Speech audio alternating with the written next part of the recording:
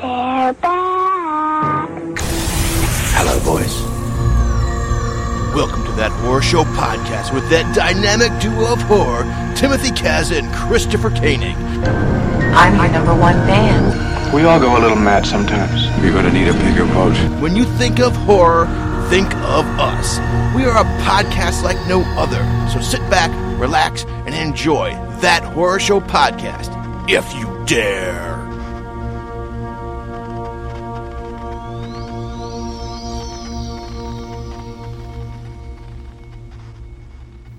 Recorded on Tuesday, February 23rd, 2016. Hello, boys and girls, and welcome to episode number 12. Yes, that horror comedy episode. I am your host, Tim Kazda, and with me, as always, is Christopher Cookie Koenig.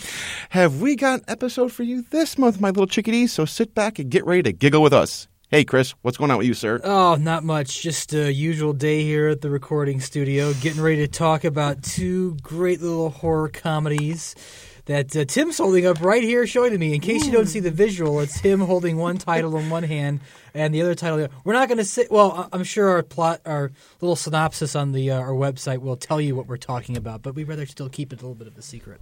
Yeah, for another 30 seconds. For another 30 seconds, yes. But what about you there, Tim? I'm super. Thanks for asking. I'm super. Thanks for asking. All things considered, I couldn't be better, I must say.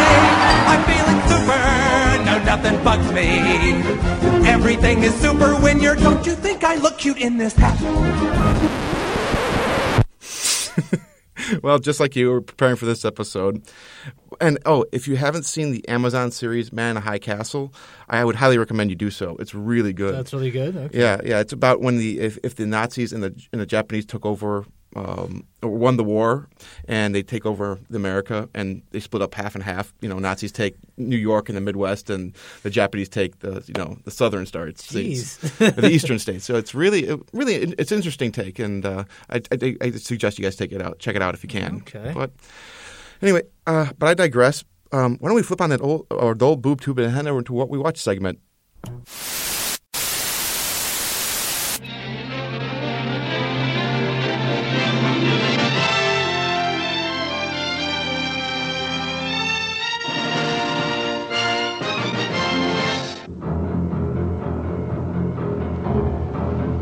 Stand by for the most extraordinary chain of events ever swept up into high adventure.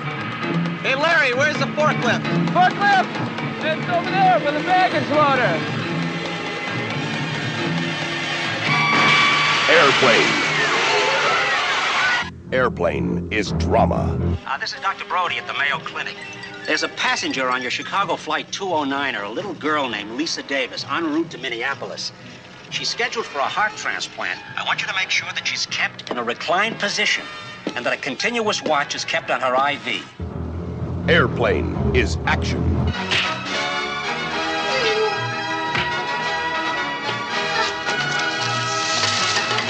Airplane is romance. I love you, Elaine. I love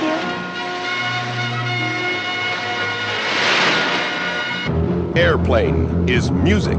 There is only one river. There is only one sea.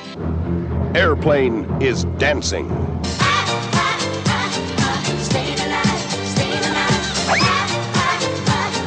Staying alive. Never has the screen been so big. You ever been in a cockpit before? No, sir, I've never been up in a plane before. Peter Graves. You ever seen a grown man naked? Kareem Abdul-Jabbar. My name is Roger Murdoch. I'm an airline pilot. Leslie Nielsen. This woman has to be gotten to a hospital. A hospital? What is it?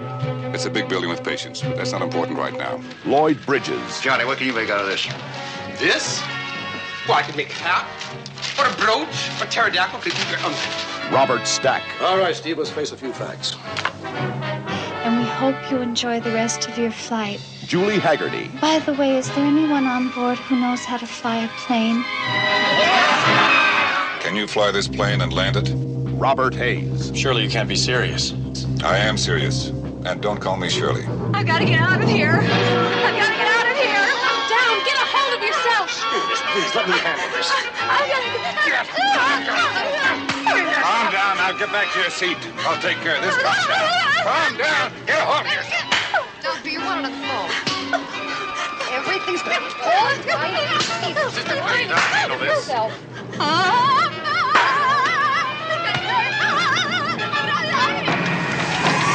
Mayday! Mayday!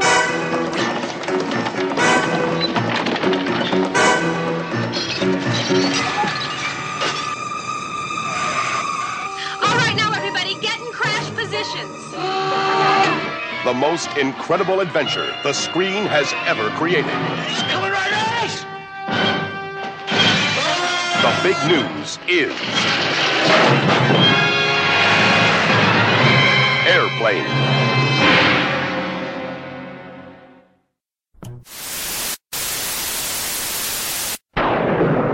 It's coming from the deep, dark recesses of the mind of Mel Brooks. I love him. Young Frankenstein.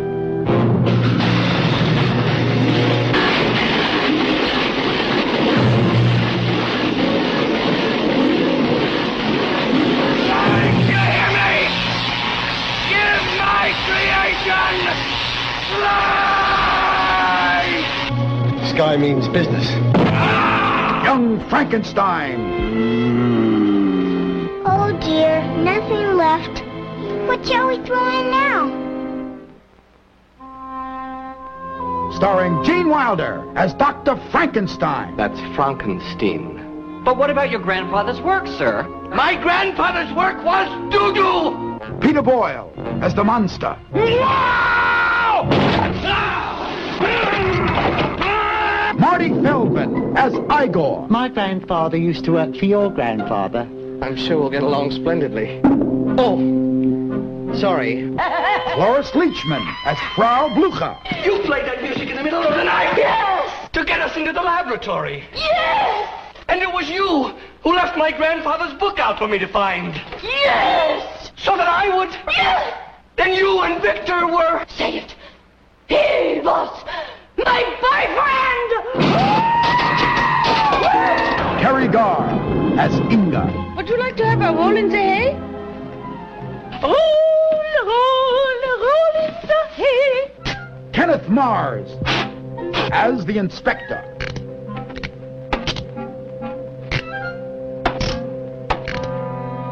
And Madeline Kahn as Elizabeth. Where am I? Calm down. What are you going to do to me? I'm not afraid of you. Listen, I have to be back by 11:30. I'm expecting a very important call. Kill the monster! Storm the castle! See Mel Brooks' Young Frankenstein. Yes, I think we could all use a good laugh. But don't see it alone. Don't miss Young Frankenstein, personally directed by Mel Blazing Saddles Brooks, in black and white. No offense. Chris, take it away, bud. Can you fly this plane and land it? Surely you can't be serious. I am serious. And don't call me Shirley. All right, well, the movie I'll be talking about is none other than the comedy classic Airplane, made in 1980, written and directed by David Zucker, Jerry Zucker, and Jim Abrams. At first when I was thinking about what I'll be talking about for our What Have We Watched segment, I honestly didn't have any specific film planned. But, one day I was transferring my old VHS copy of the ever-so-rare TV edit of Airplane to DVR and for preservation purposes, and I decided I would watch it while the copy was being made.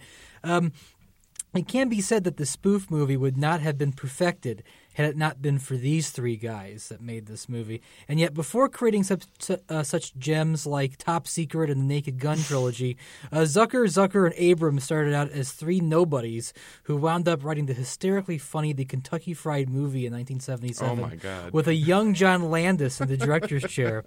But before that particular film's conception, the three had written the script entitled Airplane, which was a spoof of the 1957 disaster film 0 Hour, which featured Dana Andrews and Sterling Hayden.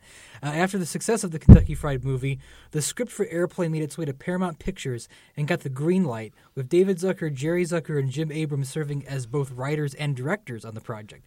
Now, just in case if any of you listeners aren't familiar with the plot for Airplane, and if you aren't familiar with this movie, then please do yourself a favor and watch it. Ex-fighter pilot Ted Stryker, played by Robert Hayes, is trying to patch up his relationship with stewardess Elaine, played by Julie Haggerty, but she rejects him because Stryker cannot get over his fear of flying, which is a result of his traumatic experience he received during the war. Elaine is working on a late-night flight headed to Chicago, and Stryker buys a ticket, boards the plane, and proceeds to bore most of the passengers over his stories about how he met Elaine and his war experience. In the meantime, while the plane is en route to Chicago, Captain Over, played by Peter Graves, and Roger Murdoch, played by Kareem Abdul-Jabbar, as well as some of the passengers, become sick due to eating contaminated fish, as diagnosed by Dr. Rumek, played by Leslie Nielsen. In the meantime, Control Tower Supervisor Steve McCroskey, played by Lloyd Bridges, and flight expert Rex Kramer, played by Robert Stack, attempt to figure out how to solve this dilemma. Despite the plane being kept, I know it's hard even to do this seriously, but despite the plane being kept in air via the automatic pilot, somebody needs to land the plane, and it's up to Ted Stryker to overcome his fear of flying and take over. If you want a perfect spoof of airplane-themed disaster movies of the 70s and an intentionally hilarious love triangle, Airplane not only fits the bill, but it's a spoof that has never been topped. It's right up there with such lovable early 80s comedies like Used Cars and Caddyshack. I won't go into my review mentioning the film's nuances or subtext because there isn't any. Everything is done for a laugh as the jokes come fast and furious. And it's fun to see veteran performers Peter Graves, Leslie Nielsen, Lloyd Bridges, Robert Stack, and Kenneth Tobey play the roles completely straight as the situations get funnier by the minute. It's also filled with some great quotable dialogue, like Peter Graves asking a young boy such questions like, "Joey, you ever watch movies about gladiators?" Or, "Joey, have you ever seen a grown man naked?" Or, "Joey, you ever been in a Turkish prison?" Or when Leslie Nielsen says, "We need to get this woman to a hospital," which a stewardess asks, "A hospital, what is it?" And Nielsen responds, "It's a building with patients in it. But that's not important right now." Really, there is nothing else I can say about this one, except it still holds up after all these years, and it is indeed a spoof comedy classic. I'm sorry, folks. I'm like crying right now because I'm remembering the movie. Yeah, I know. Again, I'm sure we'll talk about it soon, but it's doing a serious plot synopsis for this movie is just difficult, and even reading it is even harder. But before we talk about Airplane, let's. What have you got there, Tim? Well, keeping in with our horror comedy theme, I'm reviewing Young Frankenstein from 1974, directed by Mel Brooks, written by Gene Wilder and Mel Brooks. Now, what can I say about this classic comedy by Mel Brooks that hasn't already been said before, and probably more eloquently than I could? If for some reason you don't know what this film is about, it's a satirical take or spoof on the classic Frankenstein film from 1931 starring Boris Karloff as the monster, and the film Bride of Frankenstein from 1935 based off the book Frankenstein written by Mary Shelley that was released in 1818 when she was 21. Now, what Mel Brooks and Gene Wilder did was lovingly craft a comedic take on this classic. Starring Gene Wilder as Dr. Frankenstein, Peter Boyle as the monster, Marty Feldman as Igor, Madeline Kahn as Elizabeth, Cloris Leachman as Frau Blucher, Terry Garr as Inga, and Kenneth Mars as Inspector Kemp, and a special appearance by Gene Hackman as the blind man. It's shot in classic black and white. Now, a prized scientist and neurosurgeon, Dr. Frederick Frankenstein, the grandson of the more legendary Dr. Victor Frankenstein, who did experiments on bringing back the dead, tries to separate himself from his more famous grandfather, even to the point of pronouncing their last name differently. Nevertheless, Frederick is drawn back to Transylvania and the castle where Victor did his experiments. The good doctor leaves behind his somewhat distant, untouchable fiancée, Elizabeth, back in the States. He also gradually starts to get drawn into the research that his grandpappy did before he passed away, and not by accident either. As Frederick takes a stab at bringing back his lifeless subject with the help of his aide, Igor, and his beautiful assistant, Inga, reports and rumors begin to swirl in the town of what the good doctor is doing. The small town also has been trying to separate themselves from the work of the prior Dr. Frankenstein many years ago. Inspector Kemp is in charge with stopping Frederick's work if it's really happening. All these problems collide as Frederick and his crew tried to hide their work from the inspector while encountering a few technical roadblocks. It doesn't help matters when Frederick's fiancée Elizabeth comes to Transylvania and accidentally gets caught up in the experiment. Now, I absolutely love the classic feel of this film that resembles old-time films such as Frankenstein, The Wolfman, The Mummy, etc. It's probably my second favorite Mel Brooks film, right behind his film Blazing Saddles, also from 1974, and also starring Gene Wilder and Madeline Kahn. A definite thumbs up for me. So that's what I have. It's been a while since I've seen some Young Frankenstein, so I have to check it out again now that you've reviewed it. Such a fun But movie. I do remember it being very funny, and it does have the classic, 1930s Universal horror movie feel. Oh, yeah. Throughout it. And just like Airplane, it's got so many quotable lines like would you like a roll in the hay? Roll, roll, roll in the hay. Well, I remember seeing the trailer for it.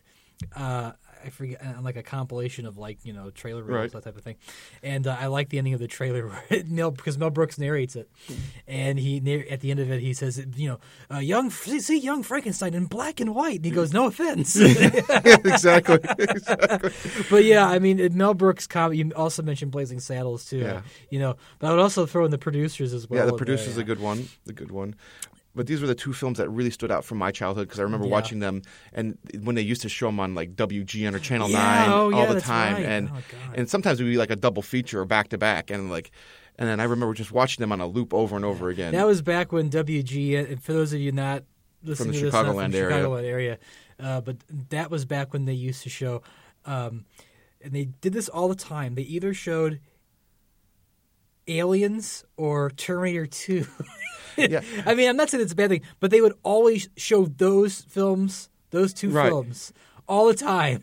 Well, I don't want to date myself because I'm becoming older, but back when I was growing up on WGN, I don't know if you remember, like on Sundays, maybe Saturdays or Sundays, but definitely on the weekends, they always had family classics. Yeah. And then they'd have the classic theme song, and then they'd have the old guy sitting there in a chair, and then it would be like a swashbuckler, like a pirate movie, and then something else. I remember those days, and it was fond memories. I remember when Channel 50 would always show older movies even late at night. And then, of course, we've talked about this on the old podcast as well with Dave and Mark and Ken, where one of the most common commercials we'd run into is the Victory Auto Wreckers commercial. Oh, yes. Which, by the way, I think last year they changed after 30-some-odd years. Yeah, and it was always the same commercial, and you knew it was from like the late 70s. Oh, yeah. Well, because of the bell bottoms and the... And the old car, the old green, the deep green-looking car that whenever he opens the door... We'll give you money for your wreck. Yeah. And of course, it's the classic, like, hysterically ridiculous commercial. It's like a guy walks up to his car, pulls the car door open, and it just falls off. And he's given the money literally like it's brand new money, and it's like spread out like a fan. And it's like $80 there. Yeah. And that was all the production value money they had to put into it. $80 for that car back then. That was even for taking a car away like that, that was worth quite a bit of money. You'd probably get $80 just for the door. Yeah, just for the door. But yeah, we watching Channel 50 older movies and an onslaught of really bad commercials. Oh yeah. Or you ever remember those late night commercials where you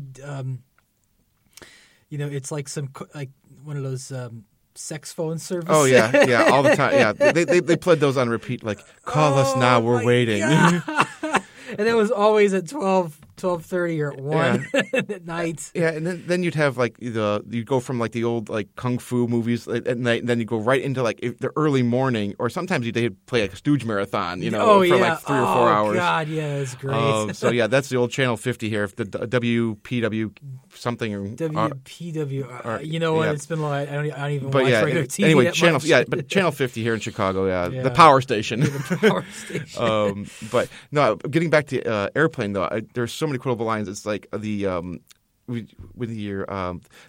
guy that's in the talking about trying to bring the airplane down. I forget his name. Lloyd Bridges. Was it Lloyd? Yeah, Lloyd Bridges. Lloyd Bridges is talking about what can we do with this paper here? Well, we can make it into a hat. Can make it into a brooch. No, my other favorite line is Kenneth Tobey. He's sitting on the phone talking, and he says, "This man who's flying the plane is a menace to everything in the air." There's a pause, and he goes, "Yes, birds too."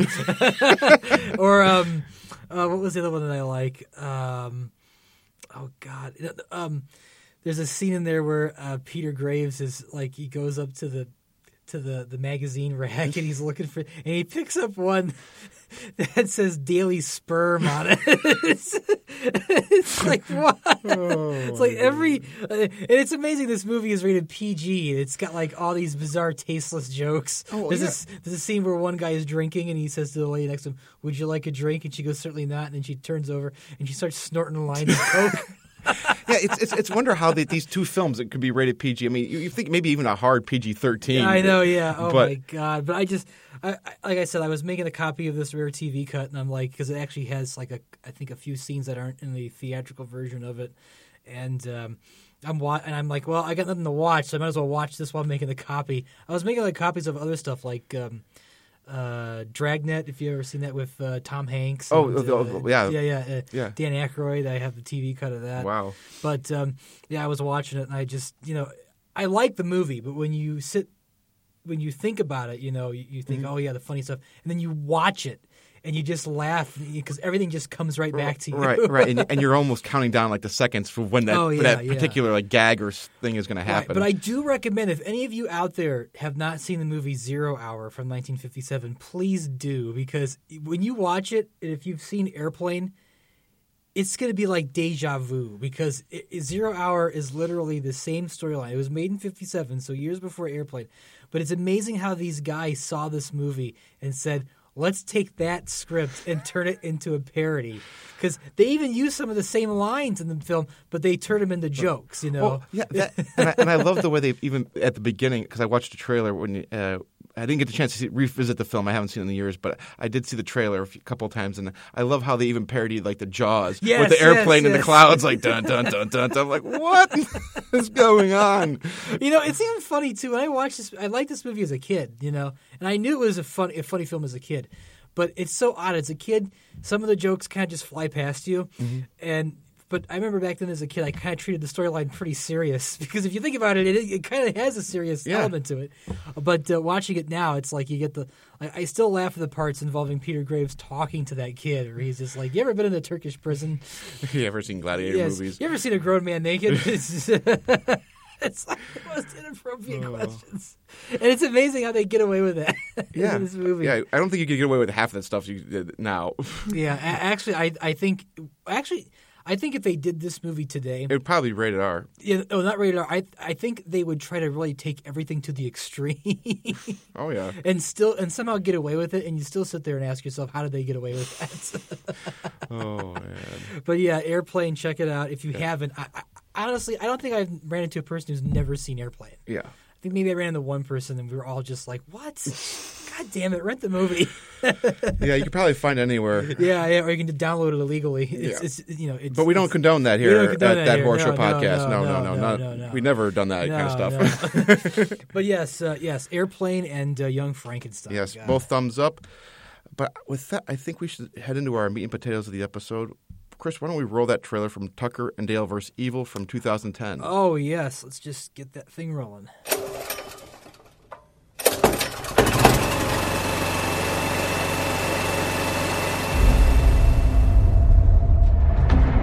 Oh, jeez. Whoa, Jesus. Did you see the way those guys looked at us? Who wants to go skinny dipping?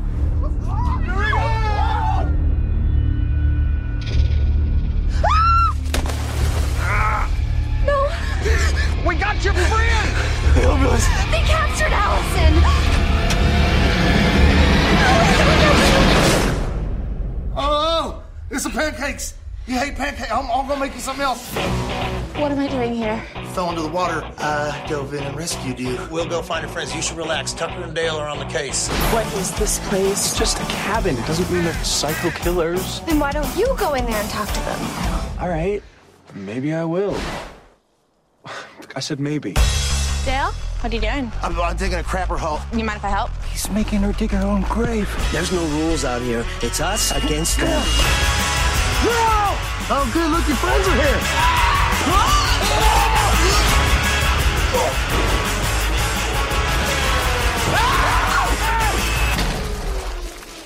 You okay? Easy high. Run! We're going to be alive!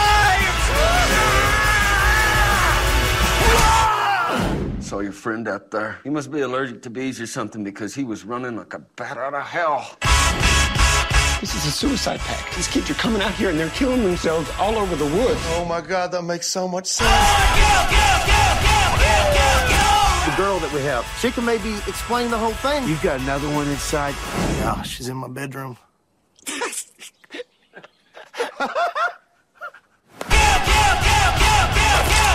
Heads up. Oh, we gotta take the safety off on the side there. Don't do that. Start being more careful. Time to die, freak. Fire! Stop the rope. No, don't use that.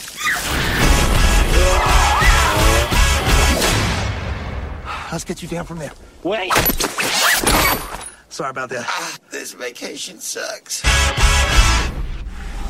Yeehaw! That looks like a good old time, I tell you what. Oh yeah, I'll tell you. Break out the moonshine and let's roll back and watch the show. All right. All right, now, Tucker and Dale vs. Evil from 2010, directed by Eli Craig, written by Eli Craig and Morgan Jurgensen.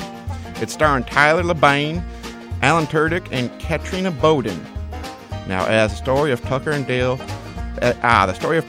two lovable West Virginia hillbillies, is one for the ages, I tell you what. It's really a simple story about just a couple of good old boys, and they never mean no harm. So, Skeeter and Cooter, no, that ain't right, no, I'm sorry, Tucker and Dale, yep, that's right. You see, young'uns, Tucker and Dale just bought a vacation home. Yes, a cabin in the woods, because nothing bad ever happens there. Dale done gone sunk every nickel he earned into it. Now, it's a fixer-upper for sure. Along the way, they run into some Yankee college kids. The Utes immediately try to see these good old boys as a threat to their little group. They look at their clothes and parents and think they're inbred, chainsaw-wielding maniac psycho killers. It don't help the case none when a day after working at the cabin, Tucker and Dale set out to do a little night fishing, when they just happen to run into the college kids. Tucker and Dale see the very beautiful Allison, played by Katrina Bowden, about to go skinny dipping with her friends. She is startled by Tucker and Dale, and she slips off a large rock and hits her head and goes under the water. Both Tucker and Dale rescue her from drowning, and they pull her into the fishing boat and start to shout that they have their friend. The college kids are frightened and they run off to tell the others. Now the college kids see this as an act of aggression and come up with a plan to get Allison back. The group is led by head dingleberry Chad, played by Jesse Moss. Now can I tell you something? Every movie character that I've ever seen with the name Chad has been a mighty big old asshole. Anywho, rounding out the group of college kids are as follows. Brandon Jay McClernand plays Jason. Christine Lang plays Naomi. Charlene Simmons plays Chloe. Travis Nelson as Chuck. Alex Astronaut as Todd. And last but not least, Adam Bushin as Mitch. Now what follows is truly funny and a bloody, gruesome tale. Why don't we talk about Tucker vs. Dale, and I can't get rid of this accent. Oh, yeah. No, that's a very good play. Did an excellent job. Well, thank you very much. Are you from West Virginia by any chance? Or from that area? No, it was great watching this because I had seen this. Actually, I rented this back during our super evil vampire robot podcast. Doom Severpod for short. Severpod for short. Yeah, wow, it's a long title. But anyways, because I believe Ken had reviewed this when we were asking, what have you watched, kind of thing. Oh, okay. And of course, Ken spoke about it, and I'm like, well, I might as well just go check it out. And I remember liking it. So you done gone check it out. So I done gone check it out. Nah, I gotta tell you, I really enjoyed the picture show that I saw here. No, but it was very. I liked it then when I saw it when it was available on DVD, and then since we decided to do it for this podcast, this episode, I checked it out, and I liked it again. So, I mean, it held up very well after about a couple of years, about 5, I'd say. Or is it because it was made in 2010? Yeah, 2010, and it's a great funny flick. Yeah. I hardly run into anybody who's ever had anything really bad to say about it. All. It's got goofy humor, but it's not the type of goofy humor you roll your eyes at. It's funny and it's silly without being stupid. It doesn't really insult your intelligence as a viewer. Yes, yeah. What I even though it's comedy and it's played for laugh, I generally felt for the characters of Allison, Tucker, and Dale, right. And even a couple of the college kids. It's like there is, even through all the comedy, there is a lot of social and preconceived notions that we Yeah. go through, you know. And that's what I really dig about it. It tackles the film in a not so subtle way, that how human beings judge each other, judge other people in other walks of life, and even within their own, like I said, social groups. It's just, it's kind of deep for a 90-minute horror movie comedy. Right. Like in the beginning, we pretty much are introduced to our young, college kids who are out gonna, have some fun in the woods. Yeah. And the first thing we see after is Tucker and Dale driving right past. They drive past them first, and then Tucker and Dale pull up and you see them and you think these two guys are going to be like, the evil bad guys. It looks like a scene from Deliverance. It just kind of they do this slow panning shot of, and Tucker's just giving like a weird look. And, yeah. But then we cut to them inside there and they're just like, what's their problem about? Yeah. I mean, and I love that. Dale, played by Tyler Labine, and Tucker, played by Alan Tudyk, are very funny in this movie. When I was watching this, I thought to myself, had Abbott and Costello been alive today and decided to make a horror comedy, a splatter horror comedy, right, I think it would have been this vehicle because it just feels like it could have been an Abbott and Costello comedy. And truthfully, they do kind of take on those roles. Yeah. I mean, because you've got Tucker, who's obviously probably, I want to say, the brains of the group or of the couple, but not so much because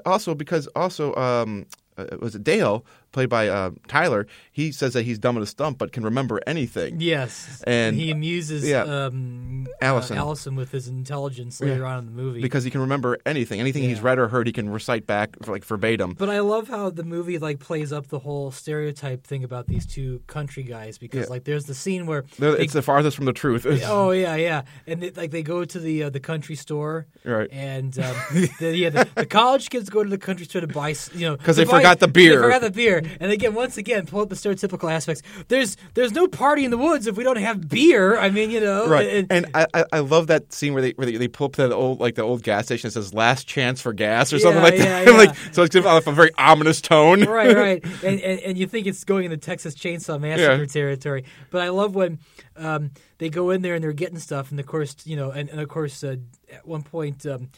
Dale is watching Allison. There's that shot where she pulls down a jar, and he's like watching. He just looks startled. Yeah. Do we need bug spray or something like that? Yeah. And then of course Dale is talking to Tucker, saying, man, I wish I could talk to one of those girls. And, Tucker's like, well, you just go on out there and be yourself. And he grabs the scythe. Yeah, that looks like he could be the Grim Reaper. Just go over there and laugh and smile at him. And Dale is still eating a bunch of pickled eggs. Yeah, because he got an 8-pound jar of pickled eggs. And he walks up to her and he's talking to her, and he's nervous. He's just nervous to talk to her. Yeah, but. In the kids' eyes, they think he's some babbling psychopath. Well, like you say, he's got the big old blade. He's walking over. He's like, "Your kid's gonna go out camping or have a party?" Yeah. And he's like, and they're like, and then of course Chad is like, "Hey man, no problems here. Stay away." And of course they all get in the car and drive away. And then he goes, and then he turns to Dale and he goes, "Tucker, I told you they hate my face." I just hate you, and I hate your ass face. And the best part, now one of the funny parts in this movie, there's tons of them, but one of the funny parts is where they get pulled over by the local sheriff. Oh, that's the Three's Company kind of thing I was telling you about. Right. It feels like a Three's Company episode. Because they're drinking beer, well... Not that we condone drinking and driving, but these good old boys are drinking some beer, and Dale spilled his beer, and Tucker, being his friend, went to go wipe it up, but it fell on his crotch. He's trying to pick up the beer, but he gets stuck down there. Yeah, he gets somehow stuck. I guess his sleeve gets caught in one of the gear shift or whatever, and of course it makes it think well, I'm sure you can imagine. Yeah, and it looks like he's getting a big old BJ. Yeah, it looks like he's from the bear. And the sheriff comes by. Well, at one point Tucker tells Dale, "Take your shirt off too." So he takes his shirt off, and then when the sheriff comes by, Dale he pops up immediately. Yeah, the sheriff just looks at them like, "What's going on?" But of course, Tucker tells him, well, I bought this nice cabin in the woods, you know, for a vacation home. And the sheriff tells him, you know, nothing good ever comes out over there. And he asks for the his driver's license and registration, and he tells him it's in the, you know, he lost it and here's the thing. And he goes, and we're just going up to our new vacation home because, you know, Dale's been striking out with the ladies, so it's time for a little man time. And Dale's like just sitting there like, with his shirt off and just. So then they get out there, and again, what's funny is like I like how sensible Tucker's character is. Yeah. But you'd think he'd realize that for what money he's put into this vacation home, it's basically just a cabin shack with broken down rusted car. Right. Truthfully, I was almost hoping to see something along the lines of maybe throwing in like the old car from like The Evil Dead, just sitting there. It could be like the next lot over. Yeah, Sam Raimi's Oldsmobile. And then I love when they go in the cabin. They're like, "Oh yeah, it's a fixer-upper," and then they notice it's a palace. It's a palace. But they notice that it's got like newspaper clippings of like various murders. And then there's like, was he an archaeologist? Because there's a lot of bones. Yeah, What the? And then when they go up to look at one of the newspapers, they see, oh look, there's a coupon for that pizza place. No, for the hot dog place. For the hot dog place. Buy 3, get 2 free. No expiration date. Score. Like I love totally dismissing all the like psychopath these guys are, elements. It's amazing how clueless these guys are. And for being as kind of intelligent, they just they overlook everything. Yeah. Well, it's their good old boy nature. Come on, you can't because when they first pull up their truck onto the property, see the dilapidated cabin, they're like, oh, it's a palace, it's gorgeous. Like, and everybody, and of course, as the viewer, like, this is a shithead. This is a shithole. It's garbage. You just mow it down. Honestly, I think it's one of those shacks that you probably a missed opportunity. It would have been funny if they opened the door and like a cow just came right out. I don't think the realtor was completely 100% honest with them. Oh yeah. And who buys a property sight unseen anyway? Yeah, full disclosure, folks. Well, I guess maybe in West Virginia they maybe don't have full disclosure. Yeah. It's like but or it blurs the line. So then we cut to our hapless teens that are out camping, and of course Chad decides to tell the creepy story about how the Memorial Day Massacre. Yeah, the Memorial Day Massacre, where in the exact spot where they are camping at is a bunch of 2 hillbillies massacred a bunch of young teens out there. And I'd also like to point out that we've talked about bluegrass music being used in horror movies and stuff like this. This is the first like Southern themed horror movie that uses it very minimally. The only time you get any kind of music is when the evil hillbillies put in a tape of like some old like backwaters bluegrass music. Yeah. But that's it. It's like for like 10 seconds in the flashback. Yeah, in the flashback sequence. So then, of course, after Chad tells the story, then they all say, "Let's all go skinny dipping," and of course, we get Tucker and Dale out there fishing. Which, by the way, they have the last PBR. Yeah, and they fight over. They kind of fight over it too. Yeah, and I love how I was talking before we started. I love how at first you see him drinking beer that looks like Miller Lite. It looks like the white Miller Lite cans, right? And it looks like it has the logo, but instead of Miller on it, it just says beer. Like, way to play up the slasher film of the 80s where like movies like Intruder where you get to see Miller Lite and you get to see the generic beer labels pop up. Yeah. Beer made from hops. From hops.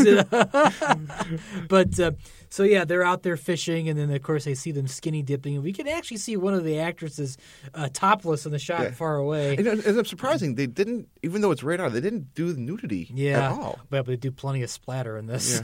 Yeah. So, although I wouldn't mind seeing Katrina, topless. That nice. So they're out there watching, and they want to get a closer eyeful of it, and they eventually see Allison, played by Katrina Bowden, on top of the rock, gonna fall. Which I gotta ask, why would you go on top of a rock and then go skinny dipping that way? Yeah, I don't know. Particularly when Dale startles her by accident and she slips and falls and hits her head. I mean, Jesus. Yeah, you think there would be a little bit safer place to go. I mean, it's not like she was, sunbathing. It's at night. Well, plus that lake looks like you just wade through it.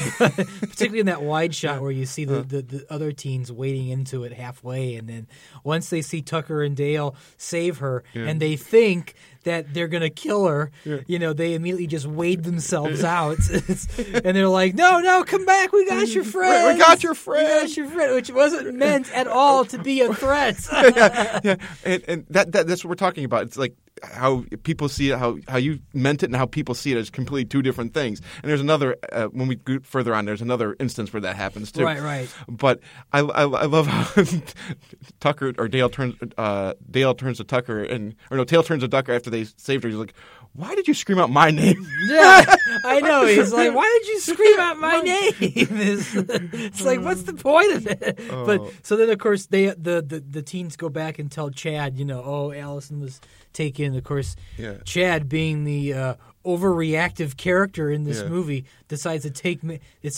matters in their own hands and rescue, quote unquote, Allison from these two evil Southerners. Yeah, which I think there's a little bit more to Chad than meets the eye. Oh, at yes, this point. yes. Well, once we get further, we'll discover. So in the meantime, we end up seeing Dale trying to, we see Allison. She's bandaged up, her head's bandaged, and she's lying in the bed. She wakes up when she has no idea where she's at. Right. And, actually, she sees the one-eyed dog. Oh yeah, named, Jangers. Jangers. I love that dog. And then Dale comes in with the tray, and he's like, "Do you want pancakes?" And she flips, and then he starts to start. He's like, "I'm sorry, you don't like pancakes? I'll make you something else." Yeah. So eventually, of course, Allison warms up to Dale and discovers he's just a nice, good old boy. Right. And of course, turns out Allison also worked on a farm too. Yeah. So there's a little bit of relatability. Right. And there's a scene where Dale has already started. The chores, cleaning up the place, and he's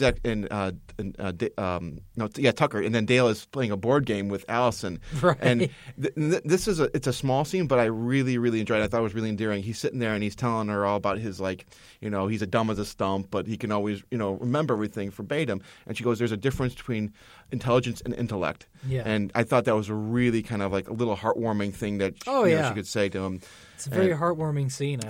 But then it's spliced in with Tucker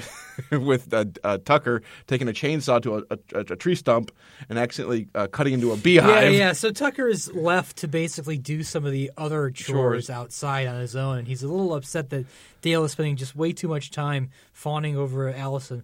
So Tucker, of course, is, like you said, he's taking the chainsaw into a stump that has a beehive inside it.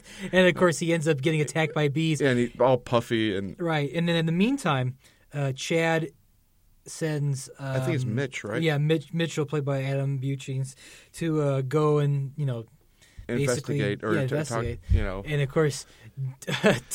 Dale comes running. No. Tucker comes running out with the chainsaw still running. And there's bees flying around him. And they think he's like chasing after him like he's crazy. So, of course, Mitchell runs and they're both running side by side. Yeah, they're like running parallel to each other. And they're kind of, and Mitchell's kind of looking at him like, "What the hell are you doing?" So then all of a sudden, Mitchell accidentally impales himself on a huge branch. And of course. And Tucker keeps on running with the chainsaw. Now, I don't understand why you wouldn't drop the chainsaw, but I know it's a little weird why you wouldn't drop it.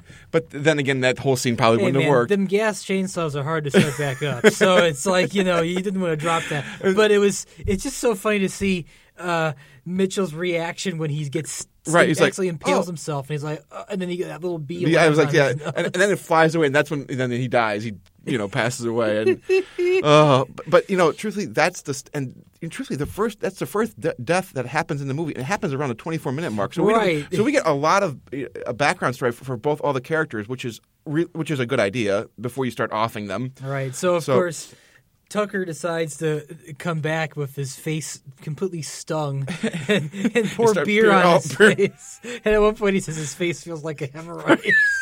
So he finally gets Dale to get outside and help. Yeah. And Dale is like digging up a hole for the outhouse. Yeah, digging a shitter hole. I mean a crapper hole. He doesn't know exactly the right terminology to use. He's trying to be nice amongst Allison, and she decides to help him out because that's when she reveals she worked on a farm. Yeah, it's either you help out or you get out. Yeah. So in the meantime, of course, Chad and his friends find Mitchell dead, and of course they think it's an act of aggression. Oh yeah. And it's a sign, or it's a sign to get the fuck out of these woods. So they decide to go, but they once again try to take matters in their own hands. Right. So, but I think it's Chuck. He leaves to go get his truck to go get help. Right, to go get the sheriff. Yeah. So then Mike, played by Joseph Allen Sutherland, and Todd, played by Alex Arsenal, decide to try to attack. To attack Tucker and Dale. Right. So while Dale's busy digging with Allison for the outhouse, Tucker is putting wood in the wood chipper. Right. And you just know it's not going to end well. Something's not going to end well. So Todd tries to knock Dale out. Dale accidentally knocks Allison out. With the shovel. Yeah. Dale falls in the hole. Todd, who has a spear type thing, falls into the hole and also accidentally impales himself. And then these kids all have 2 left feet. I know. It's amazing. And then Mike tries to stab Tucker, but when Tucker moves away from the wood chipper, he bends down or moves out of the way. He dives head first into the wood chipper. Yeah, Todd dives head foot into the wood chipper. And one of the girls gets splattered with the blood from him. and of course, Tucker sees this, and he just goes... Yeah, he's like, what are you doing? And he starts trying to help him, trying to pull him out. But by that time, it's, It's the only thing that's left is just the torso and the legs. Yeah. But, so of course, Tucker and Dale are completely creeped out by this situation. They're trying to figure it out, and Tucker surmises that it's these kids... It's a suicide pact. It's a suicide death cult. He goes, Tail Ducker Tucker like, we should get the police. Like, what are we gonna say? Yeah, I know. And then of course Tucker's these kids just are coming on our property and killing themselves. Yeah, and then Tucker is like, and you think the police are gonna believe that? Look at us, man. Like even Tucker knows that 2 Southern boys out in the woods. A bunch of kids getting slaughtered. What are they going to think? Body parts everywhere. And they put Allison on the bed in Dale's room. Yeah. And so then they come to the things like, all right, we're just going to clean up this mess before anything happens. Right. So while that's happening, Chuck does find the police and brings them back to the cabin. Right. And this is by far probably the funniest scene for me. And I know it's a little demented, but both Tucker and Dale are working to get the guy out of the wood chipper. Yeah. And then there's a scene where it's like, man, we got to clean this thing up because I don't think that's covered. My insurance is covered on the rental of this thing. Yeah. and then there's a scene where they finally got the legs out and the torso, and the POV shot from the crotch, panning up where the police car's coming. Right. And they both got a leg. They're both each holding a leg, and they're like, and then he goes, boy, officer, we've had a doozy of a day. Yeah. Tucker tries to really explain this. He's just like, now, officer, we just got to tell you. That is by far, for me, that's one of the funniest moments in the entire movie. It is because you can just tell these 2 poor guys are trying to really prove their innocence here. Yeah. And then I love how, Dale is constantly blowing things by saying, yeah, we got the girl inside the house. What do you mean you have an unconscious girl in your bedroom? I know. And at one point, Tucker just puts his arm on Dale's side and he's just laughing, going, well, we told you, officer. Yeah. So they go inside, and of course the officer's a little doubtful of their story.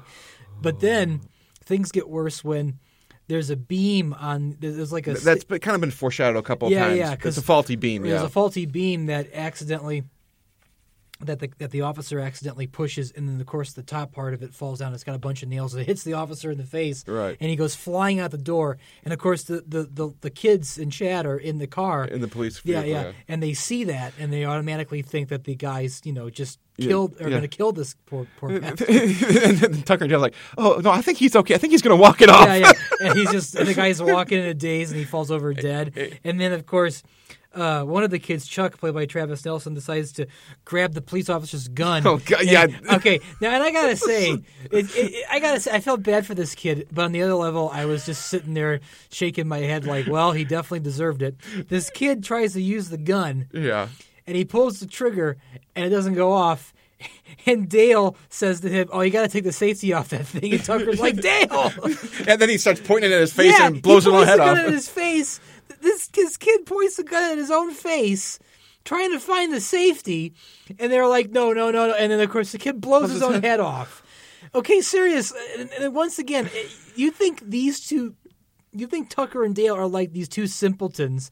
These teen characters are like the dumbest characters of them all. Right. I mean, and all this violence and mayhem. The first death happens around the 24-minute mark, and the rest of this stuff starts happening around the 34-minute mark. So basically, the ball is rolling. I mean, now it's like Fast and Furious. It's just like coming at you nonstop. God. But anyway, so now, of course, Chad grabs the gun and starts firing away, and of course Tucker and Dale have to defend themselves, and they start shooting their nail gun at them. And of course, they're laying down on the ground of the floor. And they're like, "Oh, you just had to save her, didn't you?" Yeah. And then, of course, it turns out that Chad and his friends have Jangers as hostage. Yeah. And Dale is laying down cover fire using a nail gun. Right. So Tucker can go out back and try to rescue Jangers. So Tucker rescues Jangers, but Jangers runs in a different direction. And of course, Tucker is captured. Yeah, Tucker is captured. And they string him up by his feet. Yeah. And I love how Tucker's trying to reason with them. He's like just trying to be nice and everything. And of course, Chad decides to send Dale a little message by chopping off his bowling fingers. Tucker's bowling finger. 2 bowling fingers. And you hear him in the background, and I love how in the background you when he cuts Tucker's 2 fingers off, you get that wide shot of the woods, and you hear Tucker go, "Oh!" And he goes, "Oh, you prick!" So Dale gets the 2 fingers as a message, and of course Allison is like concerned. She's like, "Oh, everything must be a big misunderstanding," right? And everything, which goes back to that element behind that. Yeah, and he's like, and then Dale's like, "Are your friends on any medication? Are they like psycho or something?" So eventually, Dale rescues Tucker, and they're back at the cabin, and of course, Chad and Noemi, played by Christy Lang, show up.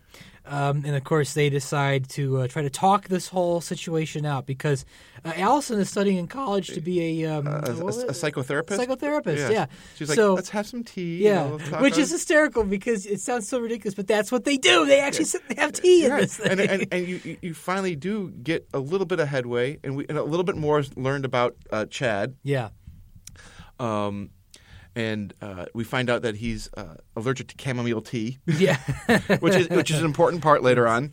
But Chad talks about the what was it again? The Memorial Day Massacre. Memorial Day Massacre, and how his mother was one of the ones that was put in an insane asylum because she survived that. Right. But his father didn't, and his body was never found. And then Dale's like, "Well, I was like 6 years old when that happened. Yeah. I'm sorry that happened." Yeah, and I'm like, because Chad's trying to put the blame on that on Tucker and Dale, but as Dale says, I was like a kid at that time, so I really had nothing to do with that. Right. And I love his reaction to that because when he explains it, it's like, I'm sorry. Yeah. So during this little discussion, I believe it was Chloe, played by Chilean Simmons, and Jason, played by Brandon J. McLaren. Yeah. They stormed the house. Yeah, they stormed the house. Of course,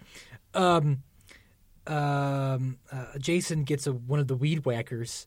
Yeah, Jesus. Yeah, and once again, what I love about this, it's almost like a comedy of errors in many respects because they're just tripping over themselves. They're just falling down. Oh my God! These characters are literally tripping over their dicks at this point because, like, at one point, maybe not Chloe, but yeah. But Jason runs in with the weed whacker, accidentally hits Naomi in the face with it, and cuts off a part of her face. Yeah. Then, of course, Jason gets caught on fire by one of the oil lamps that's there. Yeah. And I love this part too. I love this part. Oh, the gasoline part? Yeah, go on. There's like a shit ton of like gas cans in the corner. And Tucker's like, I should have moved those probably. Tucker's like, oh man, we should have moved those. So then, because there's like 15 of them just piled right there. But then Chloe lights a cigarette, and of course drops one of the ashes down, drops the cigarette down, and then, of course, it blows the cabinet up. But by that time, Tucker, Dale, Allison are able to get out. Right. And then we see Chad we hear Chad, I think. Yeah. And he's trying to get out of the fire. But Chloe is actually holding on to his leg. Yeah, he was trying to get for out. help. And of course he kicks her. Yeah, in and the he kicks him face. like, well, that's awfully nice. Yeah, and of course the place blows up, and then of course Chad emerges with half his face burned, and he's of course enraged. Of course, it was either Tucker or Dale saying, I bet he's okay, and they're like, maybe he's a little more understanding, and of course Chad goes, maybe not. Let's get in the truck. So they get in the truck, and of course, and Dale mentions to Tucker, he's like, Tucker, this is the last thing that I have in the whole entire world. Please don't break it. Yeah, it's like, don't destroy my truck. Well, of course, he destroys his truck. Yeah, about 2 seconds later, they run into a tree. Yeah. But everybody's running into trees here. No, everybody's running into anything and just getting hurt. Or in the case of Tucker and Dale, getting away from, not even close to getting scarred. So, of course, Dale wakes up and sees Tucker laying outside. And of course, Allison's gone. Again, everybody's knocked out, or he's knocked out. Yeah. From colliding into the tree stump, and they find Allison's gone. They find Tucker on the ground, and he looks like he's dying, and he's saying, you got to go after her, and rescue her. And of course, we all know that Tucker loves her. So, no, not Tucker. I mean Dale. Yeah. I'm sorry, folks. It's amazing how we get the names constantly screwy. Yeah. The characters are similar in terms of their, I guess you can say, their dialects and their typicalness, but of course they have different, personalities. Right. So yeah, sorry if we're getting the names mixed up once in a while. I mean, you got two names versus evil. Yes. What do you expect? Yeah. So, Tucker tells Dale to go off and rescue her. Right. And they ended up at the old wood mill. Yeah, the old wood mill, which, in these types of movies, it's got to take place in an abandoned wood mill. Right. Or like in The Burning, an abandoned mine. Or, And it's amazing that it's probably been left alone probably for, I don't know, it looks like about 20 or 30 years. Yeah. This thing hasn't been in operation, and yet it still has power. Yeah. Hey, it's got them generators, man. Yeah. But so there's a line done by Dale where he's like, "You wanted a psycho, a lunatic." Hillbilly killer, you got one, Chad. So he suits up, and it's pretty funny. And he bursts through the door, and there he sees Allison, total damsel in distress, like tied to like the log. Yeah, going to be like sheared into 1,000 pieces by this big blade, and she's scared by him. And he lifts up and goes, "Oh no, it's okay." It's like, why are you dressed like that? Wanted to look intimidating. Yeah. She's it worked. So he's trying to get her free and everything, and of course Chad shows up and they start fighting and everything. And then eventually, Dale gets the one up on Chad and frees Allison before she gets killed. There's some sweet axe play. Yeah, sweet axe play. And then at one point they run into an office within the mill. The mill. And they find like some old magazines, which I got to say, that was kind of funny. Why would that mill have old magazines and newspapers? I don't know what it would be for. I mean, either. Why don't we tell the dear listeners? Because again, if you're a frequent listener to the show, it's a spoiler heavy show. Yeah. So if you haven't seen it yet, this one or the Final Girls films, we're going to spoil it. So do yourself a favor and just tune out. Tune out right now. But if you tune want to. back, please. But tune back in, or if you don't care. Well, you've been warned. Yeah. So I'm gonna go on. They get up there and they discover all these old newspapers and magazines. And at one point, Allison finds a newspaper that has a picture of the Memorial Day Massacre, and the one of the killers looks like Chad. So as it turns out, Chad's pappy was one of the psycho killers, hillbillies, and that doesn't sit too well with Chad. Yeah. So Chad, actually, I love how when Allison shows Dale the paper, he's totally sidetracked by some other thing on it, and she's like, "No, look at the picture! Look at the picture! right. Look at the picture, man." So, and about a minute later, Chad busts through like a house on fire, and they're like, "Chad, look, this is your dad," and he's like, "I know," kind of like, "I know." I think he mentions that he's like, "My mom was in an institution. I was raised by a grandmother who told me the story." Even they couldn't find the dad, so of course, Yeah. So of course, it's surmised that Chad is the part hillbilly. Part hillbilly, yeah, because and that drives him insane. Yeah. So he goes crazy, and he's crazy anyway at this point. But at the end of it, Dale, of course, is victorious, and then I'm sorry. He takes there's a box of tea leaves. Chamomile tea leaves. And he throws it at face. Chad. And he says, well, Chad says he's allergic to this. So yeah. So he has this shock. He's like, and he's falling backwards. He falls through like this old like window and it falls on the ground. He's like, oh, I bet he's okay. Yeah. And then no. He's not. But then once they come back, yeah. Chad's gone, which we should have prefaced this by saying there's an opening sequence. Yes. Oh, yeah. Yeah. 3 days prior to the events that unfolded, a news reporter and cameraman were attacked by a half-burnt psychopath, which just happens to turn out to be Chad. Yeah. So at the end, Tucker is in the hospital. He's got his fingers sewed on. Yeah. Well, one of them is his actual finger. The other one's actually a lady finger. A lady finger by accident. Got a nail polish on it. When she says, "Does this look like mine?" I've never seen it like that before. But so then, and of course, Dale brings Tucker a little gift. It's a can of PBR with a bow. Oh, and a straw. And one of those twisty straws that he likes so much. Bendy straws. Yeah, and of course, as it turns out. Dale and Allison are going to go on a date together. They're going to go bowling together. Oh. So of course they go bowling, and of course all was it ends well? All's well ends well. Yeah, of course. there you go. Of course, Dale gives some advice to one of his hillbilly friends on how to go ahead and get a girl, and of course we see in the background the character I think knocks her out and starts dragging her by her like old caveman style. Yeah, and of course and Dale's like, we're not going to help because we don't want to get in another situation. So. Yeah. I mean, it's and credits roll. The credits roll. It is a fun movie. I like it. It's just I absolutely adore this movie. It's a fun 90 minutes. Yeah, literally, it's about before the actual credits roll because you got to factor in about 3 or 4 minutes for credits. It's like 125, 126 minutes. You know, cut and dry. Yeah. Kind of short movie, but I really enjoyed it. I hope there's a sequel. Yeah, I was thinking too. Were they trying to get a sequel going at one point? I thought I had heard we talked about. Well, that. I've got some fun facts for the film. Oh, okay. Let's go into that. All right. So this original film was shelved for over 3 years before it was finally released. What? But they say why? I never got the. Didn't say. It's one of those films that fell through the cracks. Tyler LaBaine ad-libbed the line, "They hate my face."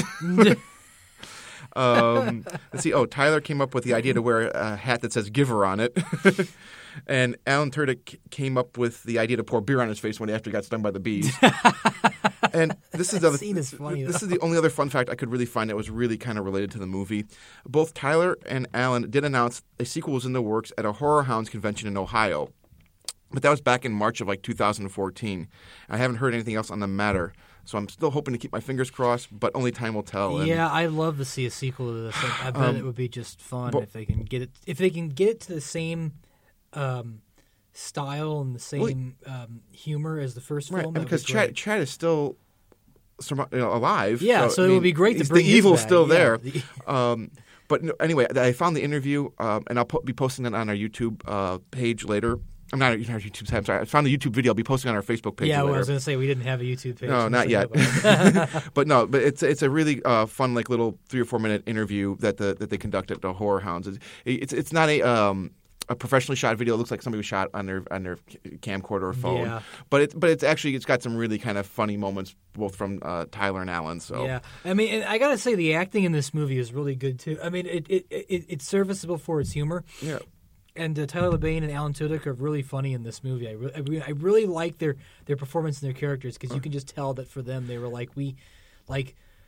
they definitely had it when the cameras rolled. It really works. I love absolutely every minute of this. I can't say enough good things about this, but it's funny that the woman reporter and the director both made cameos at the very beginning. She was the director was a cameraman, and his wife was the she was the reporter. Was a reporter that go disappearing.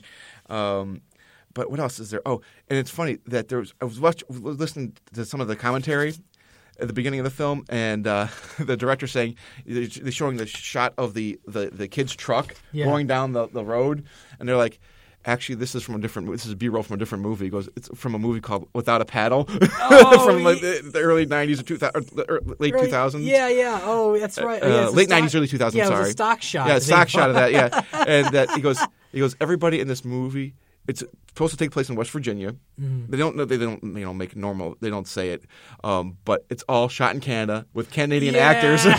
So I thought that was pretty funny. But it's funny too because at least unlike the My Bloody Valentine '80s film, nobody in this movie was drinking Moosehead beer and trying to pass it off as or talk with Canadian accents. Yeah, or semi-Canadian accents. Yeah, semi-Canadian accents. Yeah, although like I said, we do get the classic beer. Yeah. But I really enjoyed this. It was really fun to watch it again.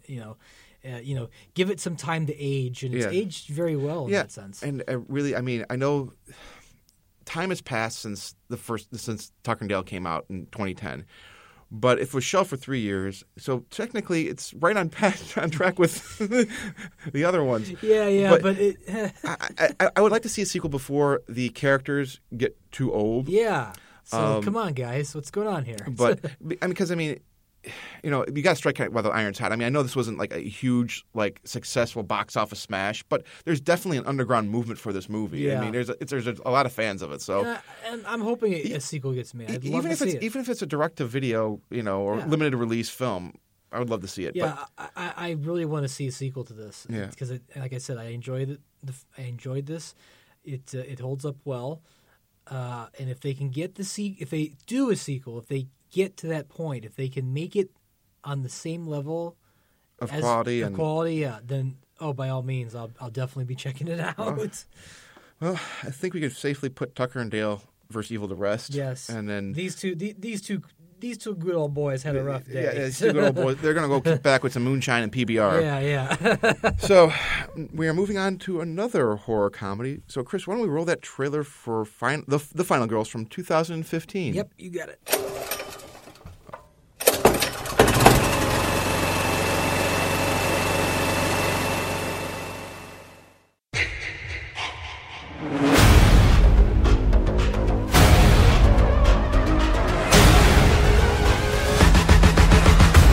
Bloodbath is the granddaddy of all campsite slasher films.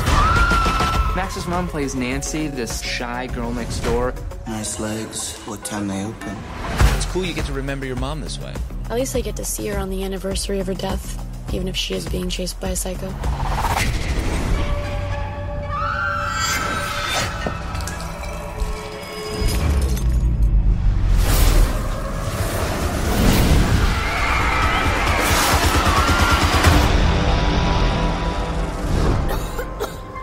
Guys, somebody's coming. Hey, do you guys know the way to Camp Bluefinch? Tina. So we're in the movie.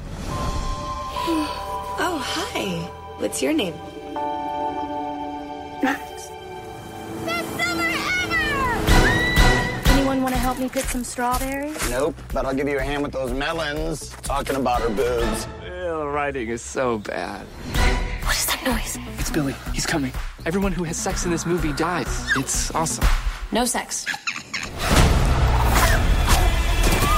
Run! Wait. Selfie time. How do we get out of here? Movies like this end when the final girl kills the bad guy and the credits roll. That's Paula. That's the final girl. We just have to stay with her till the end of the movie.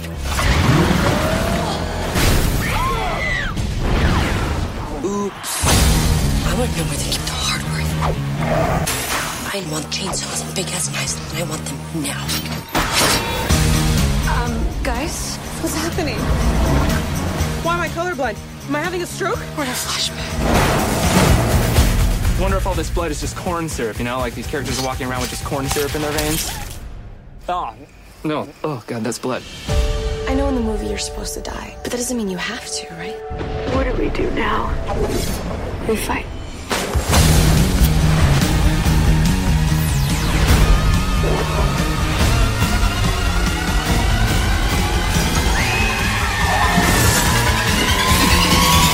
What's happening? It's slow motion.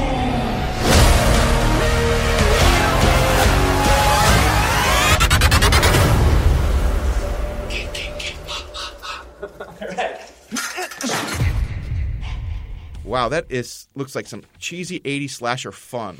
Oh, it is. Take it away. Except it was made in 2015. No way. Oh, but it was, got it, brah? All right, so. Got it, brah. I didn't know you were a surfer, too. I wish I could do that. But so, yes, The Final Girls, made in 2015, directed by Todd Strauss-Schulson, and written by M.A. Fortin and Joshua John Miller. The Final Girls begins with a scratchy and splice-ridden trailer for Camp Bloodbath, a cheeseball slasher flick from the 1980s, which takes place at Camp Bluefinch and features a couple of hapless teens who have sex and are then mercilessly killed by Billy Murphy, a machete-wielding psychopath who wears a mask. All the while, the trailer exclaims such taglines like, "They won't be singing Kumbaya, they'll be screaming Kumbaya no." We then cut to modern day as young teen Max Cartwright, played by Tessa Farmiga, is watching the Camp Bloodbath trailer on her phone while sitting in her mom's car.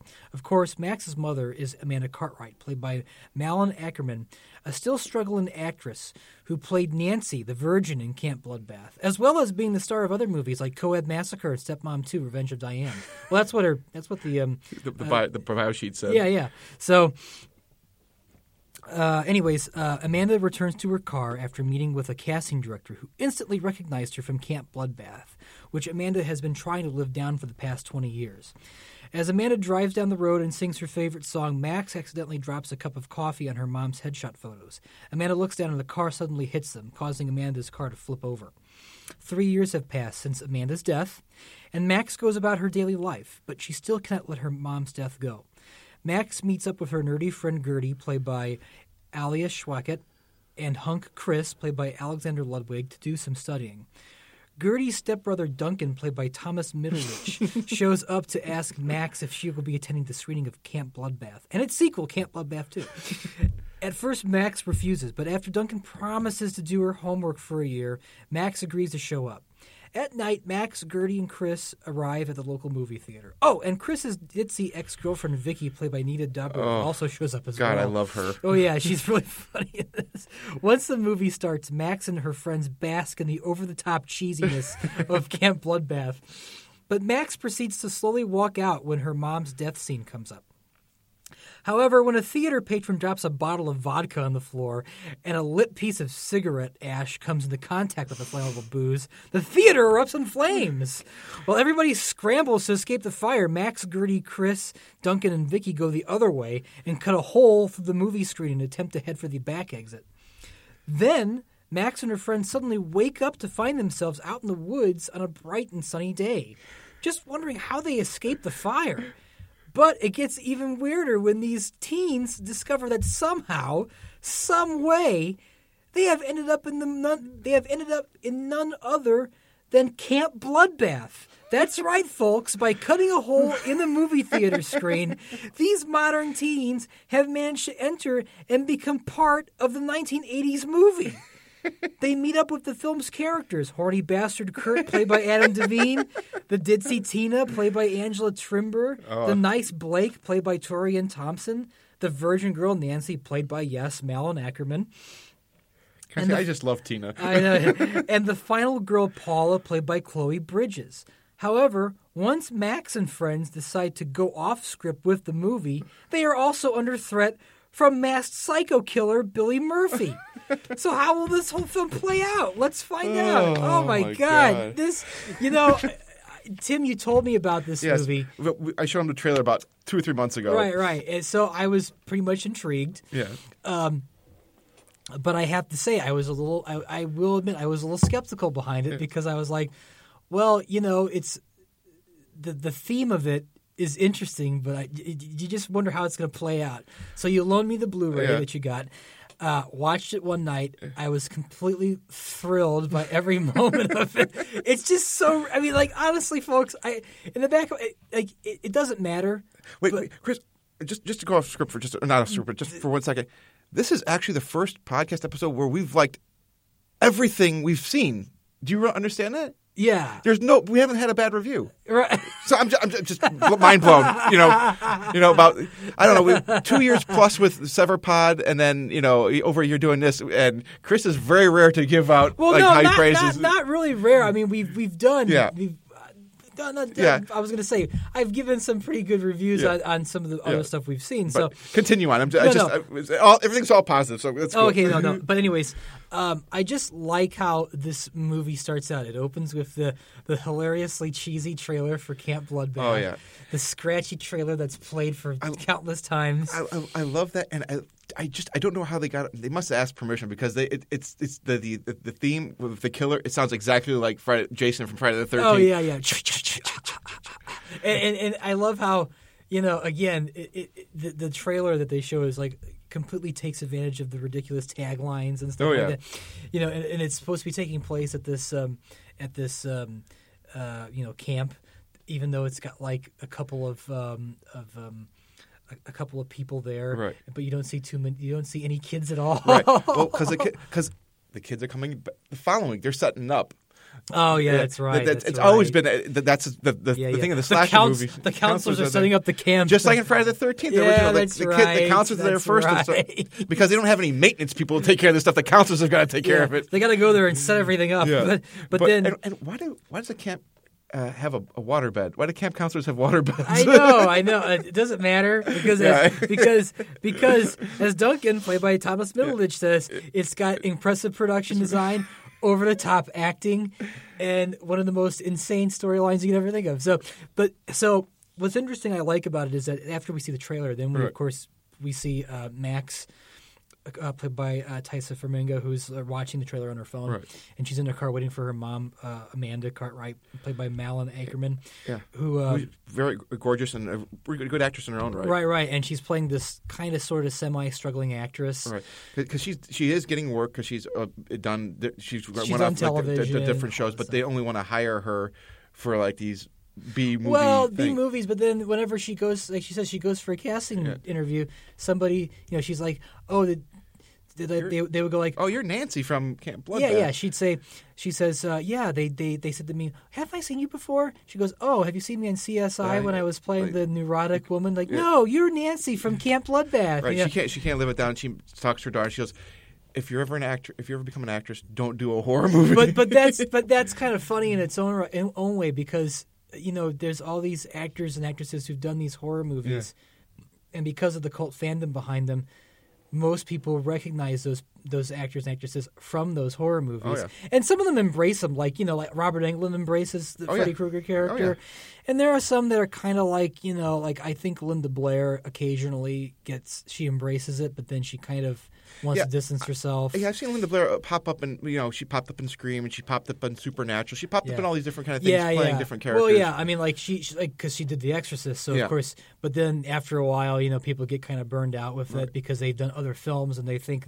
And they hope that other people recognize those other films, and they don't. I know for a while even Kevin Bacon was kind of trying to distance himself from Friday the 13th, but I know he's embraced Tremors. So hopefully he'll continue on. Yeah, and embrace. So it's interesting how that works out, and it's interesting how as Amanda's character says, whatever you do, don't do a horror movie. But unfortunately, if you're an aspiring actor, usually it's either a horror movie or a comedy that you get into. It's not going to be a drama, and it's not going to be an action movie. Right. And it should be mentioned that Duncan and Max's best friend, they're brother and sister. I'm sorry, Gertie.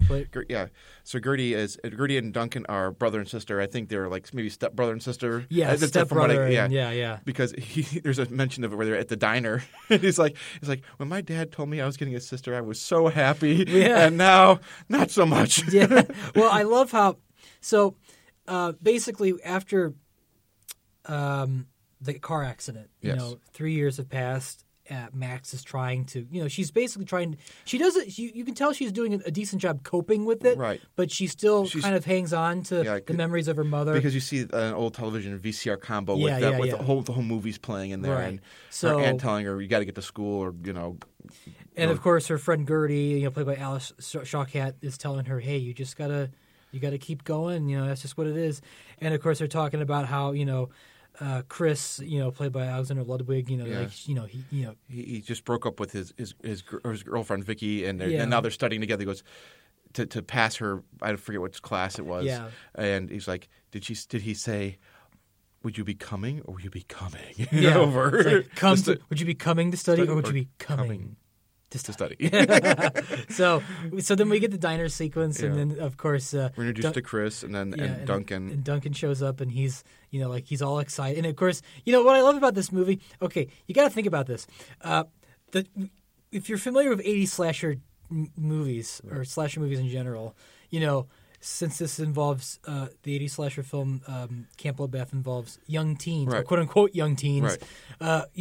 They're all stereotypes. Yeah. Okay. Oh yeah. And then we have this modern day setting where we're introduced to the modern era stereotypes, which haven't really changed that much. Right. I mean, if Duncan's character, the Thomas Middleditch's character, were from the 80s or early 90s, he would essentially be, honestly, the white Steve Urkel, if you think about it. Because he'd be the Randy from the Scream movies. movies. Yeah, for Randy from the Scream movies. He's the nerd character, okay? And then, of course, Max is, of course, the virgin character, in a sense. And then Gertie is also the kind of, friendly associate. And Vicky Summers is the slut bitch. Yeah. Or the bitch. Yeah, so... But like I said, it's interesting how the modern era scenes have these stereotype characters. Right. So because you got to think about that, because that's how it's going to lead up to this premise. So of course Duncan's character comes in and says, because Max is the daughter of Amanda, who's in Camp Bloodbath, he wants her to come to the screening for a Q&A. Which of course I find kind of a stretch, because she's the daughter of. Yeah. I mean, what could she really say she about? She can tell you about her mom, but she can't. Like, what anecdotes did her mom tell her about making Camp Bloodbath? Other than don't be a horror actress. Don't be an actress that stars in a horror movie. So they go to the theater, and of course we're introduced to Vicky, who's like this ditz, played by Nina Dobrev, who's this. I gotta tell you, she's such a ditzy bitch in this movie, but she is so cute in this movie. So it's very hot. Yeah. So. And I love the fact that she's popping Adderall so she can study. And again, the modern era drug, it's no longer cocaine or any of that, or weed. It's Adderall. It's doctor prescribed. Doctor prescribed Adderall. Pharmaceuticals. She's got like a huge bottle of it too. And so they go and they watch the movie. Yeah, and they get thrown into the movie. I gotta say, I didn't realize it was okay nowadays to bring in a bottle of vodka and a light cigarette inside the theater. I thought that was no longer allowed. Yeah, apparently they were breaking the rules. They're breaking the rules, yeah. Well, you know what? I think we should bring that back. I think it should be okay. And apparently they didn't head out to their nearest exits. Yeah, because the nearest exit. On the other side. And plus, when the curtains catch fire, it looks like they could easily just like pop open them doors. Oh. It's not like they lock the doors behind you. Yeah, it's not like you lock them behind you and say, "Okay, you're going to be watching the movie. You can't escape." Yeah, you can't leave for 92 minutes. So of course, our Max and her friends cut through the movie screen, go inside, and they wake up. And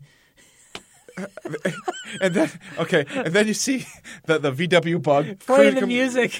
Yeah, Mickey, you're so fine. Oh, so you're so fine. Mickey, you blew my mind. And then all of a sudden, and they're like looking, and Duncan sees it first. He's the first one to recognize it because he's seen this movie about 1,000 times. Well, I love how they all just show up. They like come from different corners. They're like, "Hey, man, how do we get out of here?" Yeah. And the place is brightly lit, and it's got the fakest looking flowers all around. And there's even a mention saying, "Did we die? Is this heaven?" Yeah. No. And Gertie says, "Well, it wouldn't be because Duncan's Jewish." but so that's when then the VW bug comes by. Sorry. It comes up and the girl says, "Hey, anybody know where the campsite is at?" Yeah, and you get this great reaction shot from Duncan. He's like, "Tina," and then he covers his mouth. He goes, "Yes," and then he's like, "Oh, we don't know." And then they drive by, and then the van keeps driving on down the road, and then you see the kids just sit there at the top of the road, and they're timing it. Yeah. Duncan times it because we get a title card saying 92 minutes later. Yeah. No, and then the van comes by again, and then they just tell him it's just straight on that way, and then Duncan times it, and then it says 92 minutes again, and then Duncan times it, and then. The van comes up. And we're in a loop. We're in the movie. The movie's a loop. Yeah, they're basically stuck in this bizarro time warp in this movie, which I don't know how this happened. I mean, we never get an explanation. But then again, if they tried half-assing one, it wouldn't have worked anyway. Yeah, it's better to leave it up to your own imagination. I honestly thought maybe the flux capacitor to the time machine broke up, and then we were never introduced to any time machine. So you know what? It doesn't matter. They ended up in this movie. That's good enough. Yes. So the van pulls up. And of course, this time they actually get in. They get inside, and they're introduced to the characters. It's driven by the Kurt, played by Adam Devine, and Tina, played by Angela Trimber, is inside there. And of course, Kurt's quite the dick in this movie.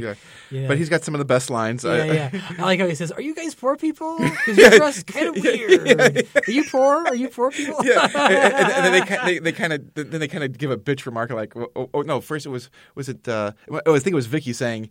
Well, am I taking fashion tips from you wearing a crop top? Yes, and I love how Tina's character is like, I packed everything. What did she say? Bikini, diaphragm. And you could see Duncan like mouthing the words. Yeah, because he knows the lines by heart. And he says, "Because you're gonna have sex." And she goes, "Oh," and she thinks she'd be offended, but she goes, "Oh my God, how'd you know?" And he goes, I just know. Yeah. And then, of course, we're also introduced to none other than Nancy. Yeah, somebody wake up Sleeping Beauty in the back. Yeah, played by... that's her cue to pop up. Played by Max's mother. Amanda. Yeah, so of course that's like to her, like, that's like her seeing her mother again. Right. And we get this, kind of like a close-up reaction shot of Max. And she's like, oh my God, I can't believe I'm actually... seeing her in this fucking movie that they're stuck in. And I love when Kurt says, "We're here," he drives up, and then the Camp Bloodbath title pops up. Like I love the special effects, the graphics that they purposely put on the screen. It's just awesome. I think it would have been funny, missed opportunity had it been Camp Bloodbath in 3D. But maybe a sequel. Yeah, maybe. Well, we'll get to that. Yeah. But so they arrive and they're introduced to all the the additional characters, like Blake, played by Torian Thompson, who's actually quite the nice character. He's not a bad, all the other characters are kind of ditzy and clueless. He seems to be. I love it. He's got the jean shorts. He's rocking the jean shorts with the suspenders, right, and that long earring, and the long earring, and the afro. Not the I don't forget the haircut, but the afro, cut. The afro cut top. Yeah, like the eraser top, and he's got the big boom box, and then she goes, oh. She mentions like, oh, bitchin'. Nancy mentions it to him. Nancy mentions, oh, bitchin' something or other. Like his abs or whatever, I think. Blake. He goes, yeah, rock on, and it's like and they just walk right on. Yeah. So Duncan pretty much surmises that yes, we are in the movie. Yeah. We are caught in the movie, and of course I love how the other characters are complaining like, how do we get out? How do we get out? And they're like, come on. Let's just sit back and bask and enjoy it. And then Doug's like, let's just enjoy it. Let's just watch and see what happens. Yeah, like at one point he sees one of the camp counselors go in and he says, well, she's going to go in the woods and pick strawberries, so right on cue. Yeah. That's when she's going to meet up with Billy. Right. And then you see Adam's character, and that's when that's one of probably my favorite lines where he's like, I'm going to go pick strawberries. Anybody want to come and help me? And then Adam's character, Kurt's like, I won't help you pick strawberries, but I'll help you with those melons and my boobs. Yeah, like he says it to her, and then he walks by, and he looks at Max and her friends, and goes, "I meant boobs," So and that's something I like. Adam Devine is really funny because he gets literally some of the funniest lines. Yeah. He delivers his demeanor pretty well. Yeah. So they kind of follow the girl and. Not Kurt, because Kurt just goes away. Yeah. No, they. I'm sorry. No, they have to find the keys, right? Yeah, because I'm sorry. Go on. Because they want to drive. Because basically, Vicky first tries making the deal here. Like, I want to drive up, and we want your keys because we want to drive out of here. And of course, Kurt, being the jockey dick that he is, takes the keys and throws them out into the woods and says, "Go get them." Right. If you can find them, they're yours. So of course they go out into the woods, and Max and her friends go out there, and they see one of the girl counselors go out there and meet up with this other guy. They call him the hunky butt hiker. The hunky butt hiker, and they watch. Yeah, they're watching from behind behind a tree, behind some log, behind a log. Yeah, and they're like, "Oh, watch this," and then the classic line is, "Where's the beef?" And then. He says, "Oh no!" The hunky hiker's like, "How do I get to such and such a place?" It's like, "Oh, you can go down that way." It's just, "Oh, you wouldn't have your way anywhere." And then it's like, "So you want to do it or something like that?" Yeah, and of course Vicky's like, "Wait, isn't she going to get killed? Shouldn't we get up?" And it's like, no, and Duncan's like, "No. Let's just treat this like we're watching something out of nature and just let it. Let's not interfere, kind of thing. Let it play out." So, of course, while the girl is trying to get her top off. Billy shows up with that weird looking mask that looks like Eugene Levy. No, it looks like something he took off of like a piece of tree bark and just carved in some weird face, and of course breaks the hiker's neck. And then, of course, she turns around and says, like, where's the beef? And she gets it. And then he picks her up and, like, throws her, like, by the log that they're hiding behind. Right. And what I love about it is when the kids come out from behind the log and they're going to run away, Duncan says, no. And he tells basically the whole story of what's happening in the movie. And Billy is standing behind him like he's almost like he's kind of moving, but he doesn't chase after him. Like Billy's kind of confused, but standing there like he's in a freeze frame. Right. Like what's going on? But Duncan explains he has a theory, Yeah, but he also explains the whole story about what happens because they're just, they're like, well, how's this whole thing gonna pan out? And Duncan says, well, it ends with Paula, the final girl, which is obviously the title, shows up. She's the cool one, and she's the one that eventually ends up killing Billy, and that's the end of the movie. Right. And then of course, Duncan takes his phone and wants to take a selfie. Yeah, he wants to take a selfie. He's like, I wonder if the character's blood tastes like corn syrup. It's like, so he goes and he touches it. He goes like, no, that's blood. That's disgusting. That's blood. That's the real thing. But he does that, and then he tries to take a selfie, and then the killer and Billy walks up behind him, and you think he's going to get killed. And then he walks away, and you think, Duncan's right. And then the machete comes flying, and he hits him right in the rib cage, on the side of the ribs. And he falls over dead, and the kids try to escape. And I love how they try to escape. Yeah, they keep running in a circle, a loop. It's like a loop. They keep coming back into it. Hey, so you guys can come to the slumber party? Hey, you guys come to the slumber party? And they're like, they pretty much finally understand that they are trapped in this movie. They cannot get out. The movie won't allow it. Yeah. So anyways, now Max and her friends are trying to find a way how to survive because now they're essentially part of the movie, and they have to remember what Duncan said. Basically says in order not to get killed, you don't have sex. Yeah. So maybe try to find a way to make these characters not have sex. Right. And I love that they find Tina. And they freaking get oven mitts and they just duct tape her all together so she can't take off her clothes. Yeah. And then, of course, Paula, played by Chloe Bridges, the final girl, shows up. And I love how when she comes by and she says, "Who are those people?" And they look through the door and you just see them like sheepishly wave their hands hi. And I love how they always say, "Oh, well, they're not on the official camp counselor roster." There's a mention of that. But they don't even tell them to leave. They just tell them to stay. But one of my favorite parts is that after Duncan supposedly has passed away and Paul's come and they're getting ready to have the slumber party. They're all sitting around in a circle singing "Kumbaya" or Michael rowed the boat ashore. Yeah. And I love for their look on their faces, and I think even the Vicky character is like, what is wrong with these people? Are they brain dead? Do they not know they're going to die? Something like that. But so they decide to try to split up with the varying characters, right? And try to make sure that they don't have sex, right? So Gertie goes off with Blake. And then Tina. Vicky takes Paula, and Max takes her mother, or takes Nancy. Yeah, and then of course Chris goes with Kurt. And there's a funny exchange between them where Kurt's reading a Playboy magazine. Yeah, and he's talking about the bush. I love that he mentions something about. He goes, "I like that bush." Yeah. And then and he was trying to, Chris mentioned something about, I have two dads or whatever. Yeah. And of course. But he mentioned something about keeping his dick in his pants. Yeah. Or some more euphemism. And then of course, Kurt, in the classic sense of political incorrectness, says to him, "What? Are you a fag?" or something like that? And he goes, "Well, my two dads are gay." And then Kurt goes, "Well, two dads can't marry and have a kid. Yeah. Two gay guys can't get married." Yeah. He said they spend most of the time going out to disco parties and having sex with other men. And then he goes, and then Kurt goes what kind of whispers under the breath almost like, "That's a pretty sweet thing." Yeah, he's like, a pretty cool lifestyle. But then Kurt at one point is telling him, "Hey, how about that Max girl? Yeah. If you're not bench pressing with her." Yeah. And then of course Chris pulls him down and holds him by his neck and says, "Listen, brah."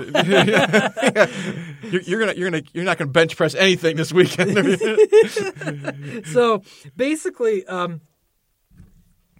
So they're trying their best to not. And of course, Max is like talking to Nancy, who basically is his mother, but she has to understand that that's her mother playing a character now, in a film. And obviously, all the characters do not know they're in a horror movie. Yeah, they and don't. They don't. They think this is their reality. So. Yeah. Well, it's written that way. Yeah, they can't go off script. Yeah. There's no ad-libbing. Yeah, none of that in this movie. Of course, these new characters are ad-libbing. But so basically, when they realize that no, they're all going to get killed, and of course, all the characters in the movie panic. Right. Like at one point, Kurt and Paula take off in the car, which all of a sudden, out of nowhere, Duncan shows up. I'm not dead. And then of course they crash into Duncan, and of course the car explodes. And well, they run over. They hit Duncan, and they keep going, and they run into a totem pole. Yeah.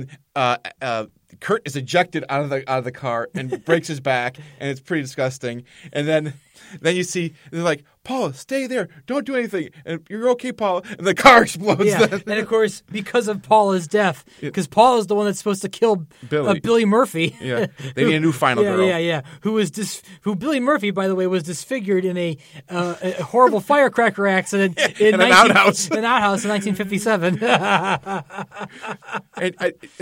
And I love.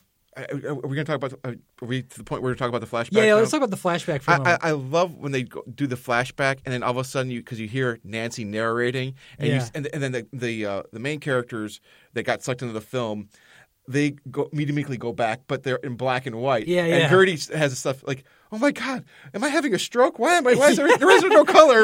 Yeah, I know. And she's like, it's a flashback, Gertie. And then you see the car coming down, and you see the 1957 scroll across the screen, and then you see the car slam into and knock over the numbers. Yeah. So that happens in the next flashback because there's a moment in there. Oh, okay. But no, I love how they also play that lollipop.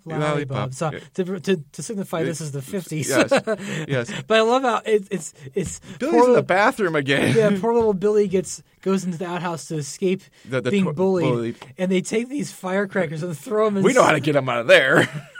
I like it. We know how to get them out of there. Why don't you just go get like a crowbar and pry that door open? But these kids, they never learn. Yeah. So anyway, basically now it's up to Max and her friends to basically try to find a way to kill Billy so they don't get killed. So what's the plan? What's the plan? What do they do? They have to find a final girl to do the killing. Yeah, and of course it ends up being Max because at first I think it's going to be Gertie, but then she says no. She had sex last summer or whatever. Yeah, with some kids. And Nina's like, and Nina was the first one. No, I'm sorry, Nina Dobry. Vicky Summers is the first one to volunteer, saying she'll be the final girl. And they're like, yeah, no. So basically. But they have to lure Billy, and of course, what's the key component to lure the psycho killer? You need to have a party. You need that party, and there needs to be a striptease and sex going on. Yes. So actually, it's Chris comes up with a plan, and they get all this stuff they can get, like bows and arrows. Make Molotov cocktails, bear traps. I don't know why the hell you'd have a bear trap at a camp, but anyway, it's an 80s slasher movie. You need weapons of some kind, maybe. And so they're accumulating all this weaponry and coming up with this huge plan on a chalkboard and doing all this stuff. But the vital component is to have Tina do her striptease. Now, throughout this film, since we've been introduced to Tina, she's been pretty much wrapped up in. They've kept her tied up with all this duct tape. Duct tape on her hands, with oven mittens and all those different things, like a life preserver over her chest. Yeah, so she can't take off her clothes. But before we do that, there's some really funny parts where she's trying to play a tape and she picks up one of the kids' iPhones. She's like, I can't get this thing to play. There's no holes in it. There's no holes. How do you play music? And you'd think that you'd think that Vicky would understand. No, you have to understand that this is the 80s. Because at one point she's like, "There's no signal." Yeah. They're trying to call on the cell phone. There's no what is that? Phone signal. It's like, are you kidding me? Yeah, and then she makes the comment. And then Tina finds Vicky's Adderall pills. And she's like, Oh, no. yeah. It's like talking to like a little dog or a little child. No, you don't touch these. They're not for you. But unfortunately, Tina gets into the does Adderall. get into the Adderall, and she's completely wired. She ate the entire bottle. No, they ask her, how many did you take? 3? Or was it 7? 10. No, it was 10. 10. So, like, she's just like blurting out numbers, and they all go higher. So, anyway, so the plan comes together to lure Billy to the house, or to the house, and they unleash Tina, and I think Chris even turns to Tina and says, "Okay, unleash the beast," and then, of course, Tina cue does the striptease. Yeah, cue probably the best striptease song that ever played in strip clubs since the beginning of the 80s, Cherry Pie by Warren. and it's awesome. And then, she's doing it, and she's doing her thing. And and she does.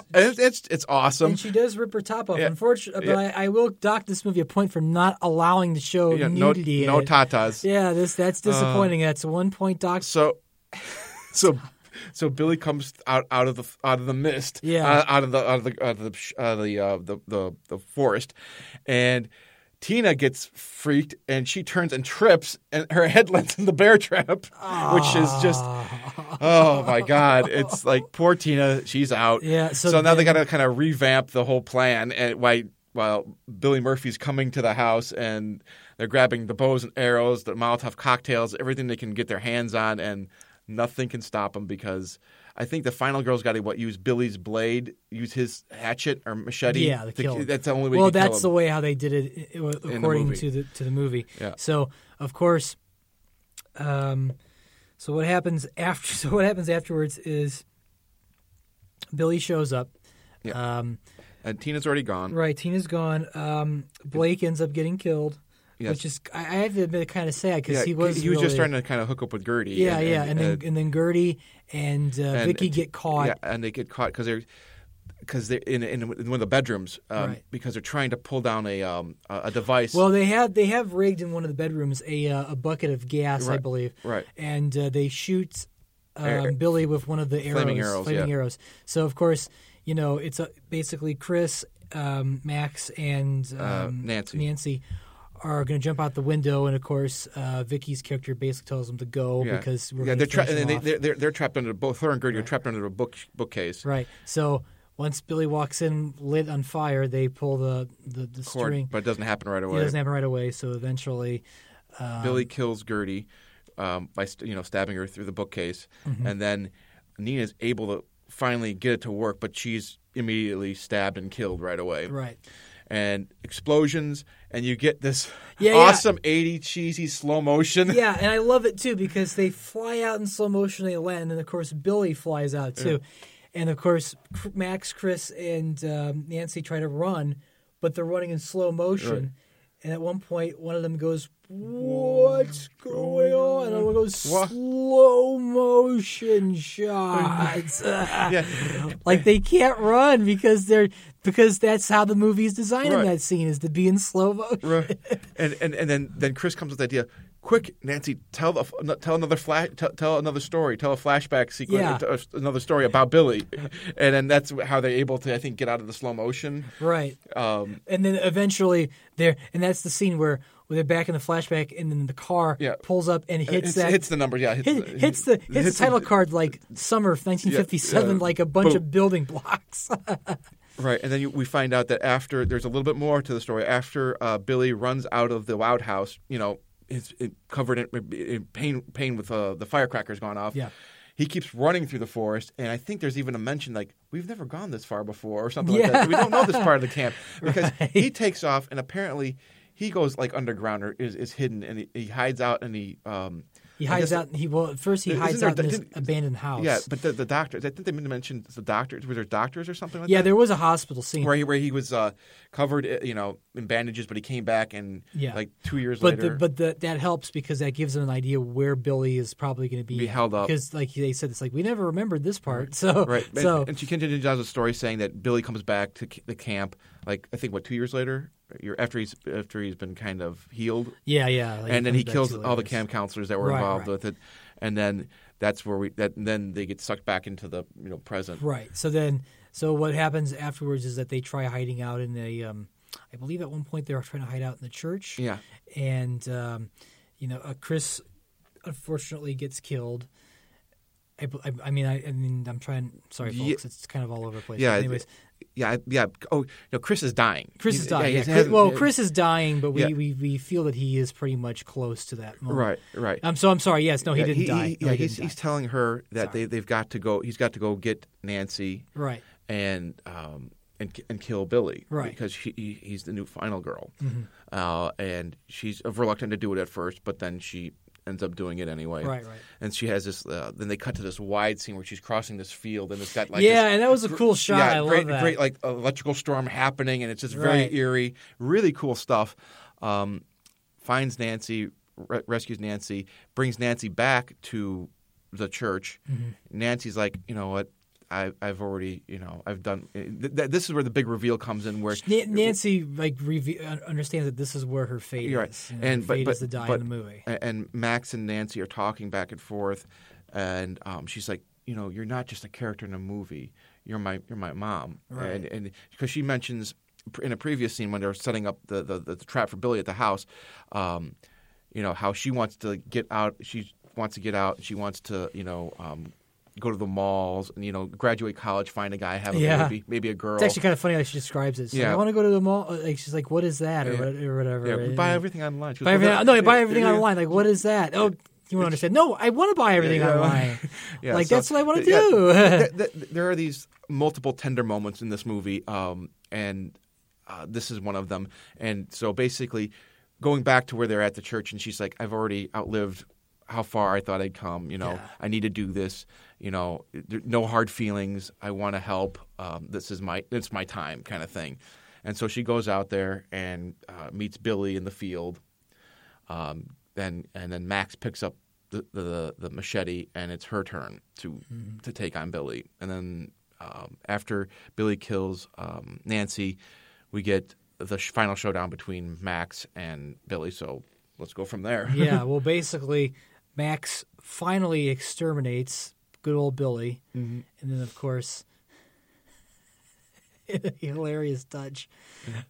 As soon as she kills him, and then of course Chris, like I said, I thought, Chris isn't dead. He isn't dead, but he doesn't die at all. I thought he did for a moment there, but no, he comes out and Max and him embrace. Yeah. And then they look over to the sky and they see the film's credits popping up. It's continuing to roll, and then all of a sudden it goes to a blue screen. It goes rated R, and then a blue screen, and then nothing, and like white light or whatever. Well, you hear the sound of the projector, the projector like whirling the film back, and then all of a sudden the image turns bright, and then we cut to Max waking up in the hospital, right? And it turns out her friends are still alive. Yes, they're all in the hospital. But of course, Max asks, "Wow, did we all experience the same thing?" And of course, Duncan says, "Yeah, of course we did." And he pulls up his sleeve. And he's got this big stitches. Yeah. He says, "Yep, that's a machete scar," which, by the way, is poorly stitched. He says by one of the doctors. He didn't give me a tetanus shot. So they're kind of talking and everything, and then they realize for a moment that something's not quite right because they hear. First they open the door. They open the door, and they see it's in the hospital, and they see a doctor, nuzzling with a nurse, and it looks very weird. Yeah, and then they're like, "Wait a minute," but they do hear that, and then they look over, and then they see a Rubik's cube, tab, a can of tab, and a gizmo from Gremlins. That's right. And they realize they're still stuck in the 80s, and as it turns out, they're stuck in Camp Bloodbath 2.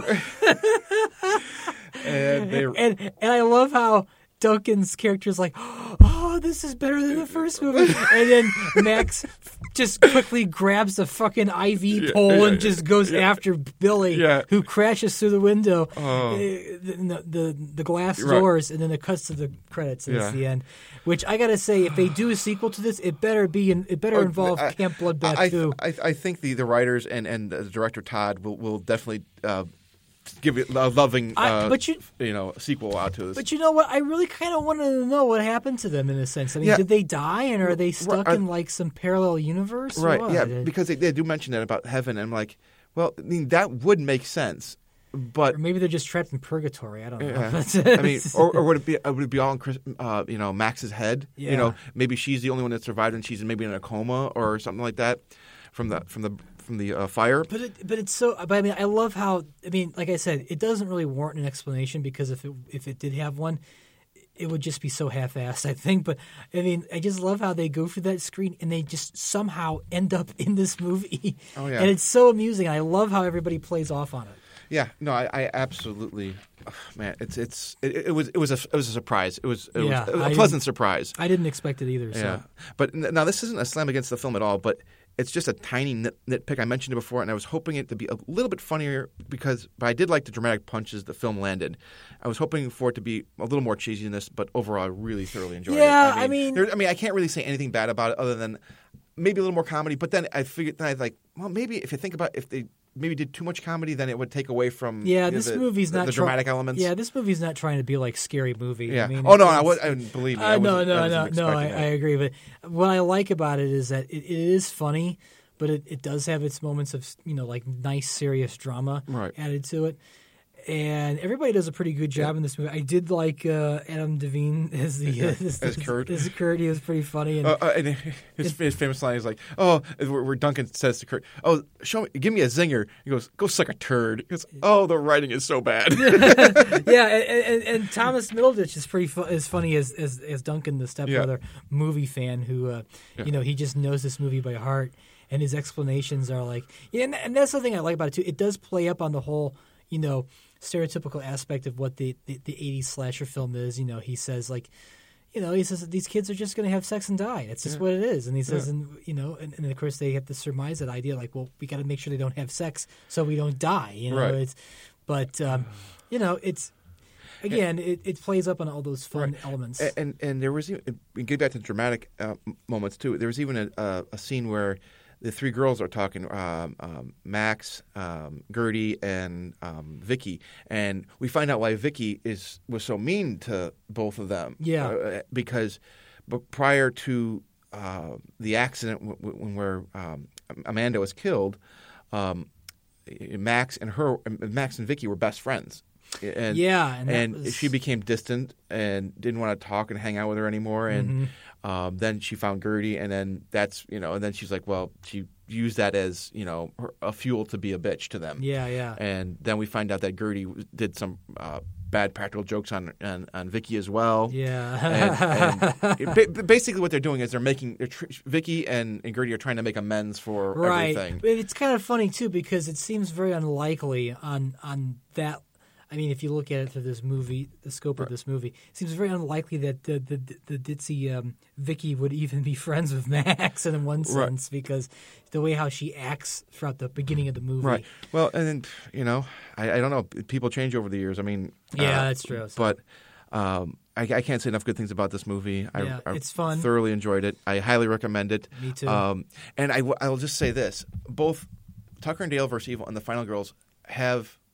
Obviously are horror comedies, but in my mind, they have a lot of dramatic punch to it. They have a lot of heart and soul that even the films that they're parodying don't even have. That's what I find out the most about it is that you actually care about these characters, and it's like most slasher movies they're just there for human fodder. Well, and that too, you kind of do in the case of Final Girls with the whole concept of Camp Bloodbath is that you know that those characters are just not you don't hate them, but they're not well drawn out characters, and they don't need to be because they're not going to be on screen that long. And of course the sympathy that you have for them is very minimal. Right. But when Max and her friends end up in this movie, and of course everything starts going off script, we end up liking those 80s characters in a sense because they're given a little bit of an opportunity to be more than just the fodder, right? At least in some of them. Oh yeah. Well, obviously Nancy gets a big chunk of that. Tina to a certain degree,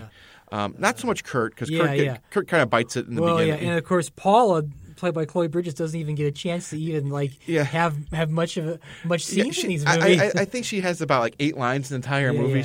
I mean, she comes in and Nina talks to her about trying to she's bringing the booze. She's getting ready for the party, and he's like, "We should get. Where do we keep all the the machetes and the hatchets and stuff like that?" She goes, what are you talking about? This is booze for the party. I got this from my uncle's liquor cabinet or my uncle's store or whatever, blah, blah, blah. And and then, about 2 minutes later, her and Kurt get in the car and that's it. I'm like, what the hell is going on? Yeah, well, but that's what I love about it, too, is that the whole thing literally just goes off script and it's like, out of left field in so many parts. And also, it throws off Billy's, timeline, too. Yeah. So he's, I'm sure Billy was just confused throughout the whole thing. Like, what's going on? I'm the only one sticking to the script. Selfie. But, I recommend this, too. It is it's not an out-and-out comedy, but it is very humorous. And it also has serious moments, too. Actually, I will say, Tucker and Dale versus Evil and The Final Girls makes a great double feature. Oh, so take your date. Netflix and chill, young ones. But anyway, so I've got about 12 fun facts before we put The Final Girls to rest. Hopefully, we'll get a sequel. But 12 fun facts for Final Girls.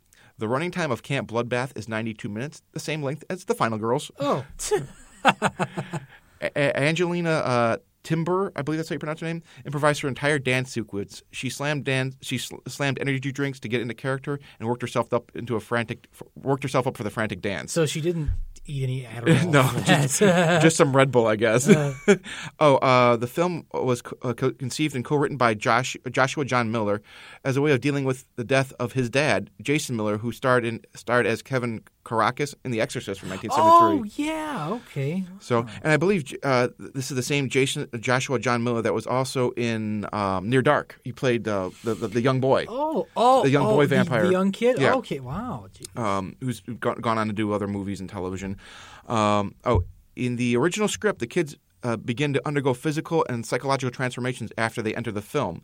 Now, the girls' waistlines were to shrink and their breasts were to be ballooned. and Gertie was supposed to be so enamored with her newfound beauty that she tried to sabotage her friends to ensure that they could never leave the movie. I would have liked to see that. I would have liked to see that. That was an interesting concept. Yeah. Now, the script was originally optioned by New Line Cinema, but the studio wanted to eliminate all the deep character moments in the mother and daughter plot. Boo! Eventually, New Line. Eventually, it wound up being produced by Sony, a studio that liked the emotional core, but decided to tone down the slasher movie aspects to attain the PG-13 rating, which I think, it kind of works. Yeah, it kind of works. I mean, I'm not going to badmouth it. I enjoyed it. The writers modeled Nancy after Amy Steele's character from Friday the 13th Part 2 from 1981. Okay. The director spent several days hopped up on Adderall while working on the script, which is how the drug made its way into the story. Oh, God. In the original version of the script, Billy Murphy was named Hatchet Face. Many of the scenes were shot in order. However, the real-world scenes which open the film were shot at the very end of production after the cast had ample time to bond to help ensure the audience would believe the relationships of their characters, which is kind of a cool thing. The song the camp counselors play after the first murder is Michael, Roll Your Boat Ashore, the same song the counselors are playing in the pre-credit sequence in the original Friday the 13th. They also wear similar yellow shirts. So that was pretty funny. Belinda Carlisle's 1987 song "Heaven Is a Place on Earth" came close to being chosen for the movie, but ultimately they went with 1981's Kim Carnes hit "Betty Davis Eyes." Although they used an early demo of the version of the song, but not the one that became the worldwide hit. Oh. And also, another interesting tidbit to that is that the directors really wanted Madonna's song and wrote her a letter wanting to use living on a prayer. Yeah. Or I think it's living on a prayer. Anyway. I think Or living or live on a prayer. I'm getting between that and Bon Jovi. I think it's live on a prayer. Anyway. They wanted to use the song. Madonna responded back to them saying they could use any song in her catalog except for that one song because she does not option that song out for use. Really? Yeah. She responded. She was very nice to them. Said you can use any other song in my catalog, just not that one. I wonder why. No. Mimi asked the hunky hiker, "Where's the beef?" This was a catchphrase from the infamous commercial from Wendy's fast food chain, which was endlessly lampooned and referenced since the commercial's debut in 1984. So that's all I've got for Final Girls. There was about 40 fun facts, but I had to really whittle it down. So I hope if you enjoy it, you can look it up yourself. But Chris, you have anything else? No, I recommend Final Girls. I thought it was really good. I also recommend Tucker and Dale versus Evil. I thought that's good as well. I wasn't disappointed with any one of these two films. So. Yeah, so go check them out. Both thumbs up for me and Chris for Tucker and Dale from Tucker and Dale vs. Evil from 2010 and The Final Girls from 2015. Well, we hope you enjoyed listening to our horror comedy episode, and we hope you will join us next month for our episode entitled That April Fool's Day episode. Chris, why don't you let our dear listeners know what films we'll be reviewing for that show? Oh, yes. Well, the two films we'll be talking about will be April Fool's Day. Which one? There's 3 different versions. Oh, there's 3 different versions. Yeah. That's right. Oh, well, it's the one from the 80s, so we'll do that one. As well as Slaughter High, also from the 80s. We think these two films would make a fantastic April Fool's Day episode. So we hope you will enjoy that. Just a couple of quick announcements. That Horror Show podcast is now on Twitter. You can follow our show at THSP at That Horror Show 1. Also, if you'd like to reach out to us, you can at our official Facebook page at facebook.com/That Horror Show Podcast. You could also email us at thathorrorsshowpodcast@gmail.com. Well, thank you for listening, and we hope to see you next month. Good night. Yep, have a good one, guys. It certainly is a big bun. It's a very big bun. Big, fluffy bun. It's a very big, fluffy bun. Where's the beef? Some hamburger places give you a lot less beef on a lot of bun. Where's the beef? At Wendy's, we serve a hamburger we modestly call a single. And Wendy's single has more beef than the Whopper or Big Mac. At Wendy's, you get more beef and less bun. Hey, where's the beef? I don't think there's anybody back there. You want something better. You're Wendy's kind of people. Thanks for listening. Oh, son of a gun. You thought I was going to say son of a bitch, didn't you?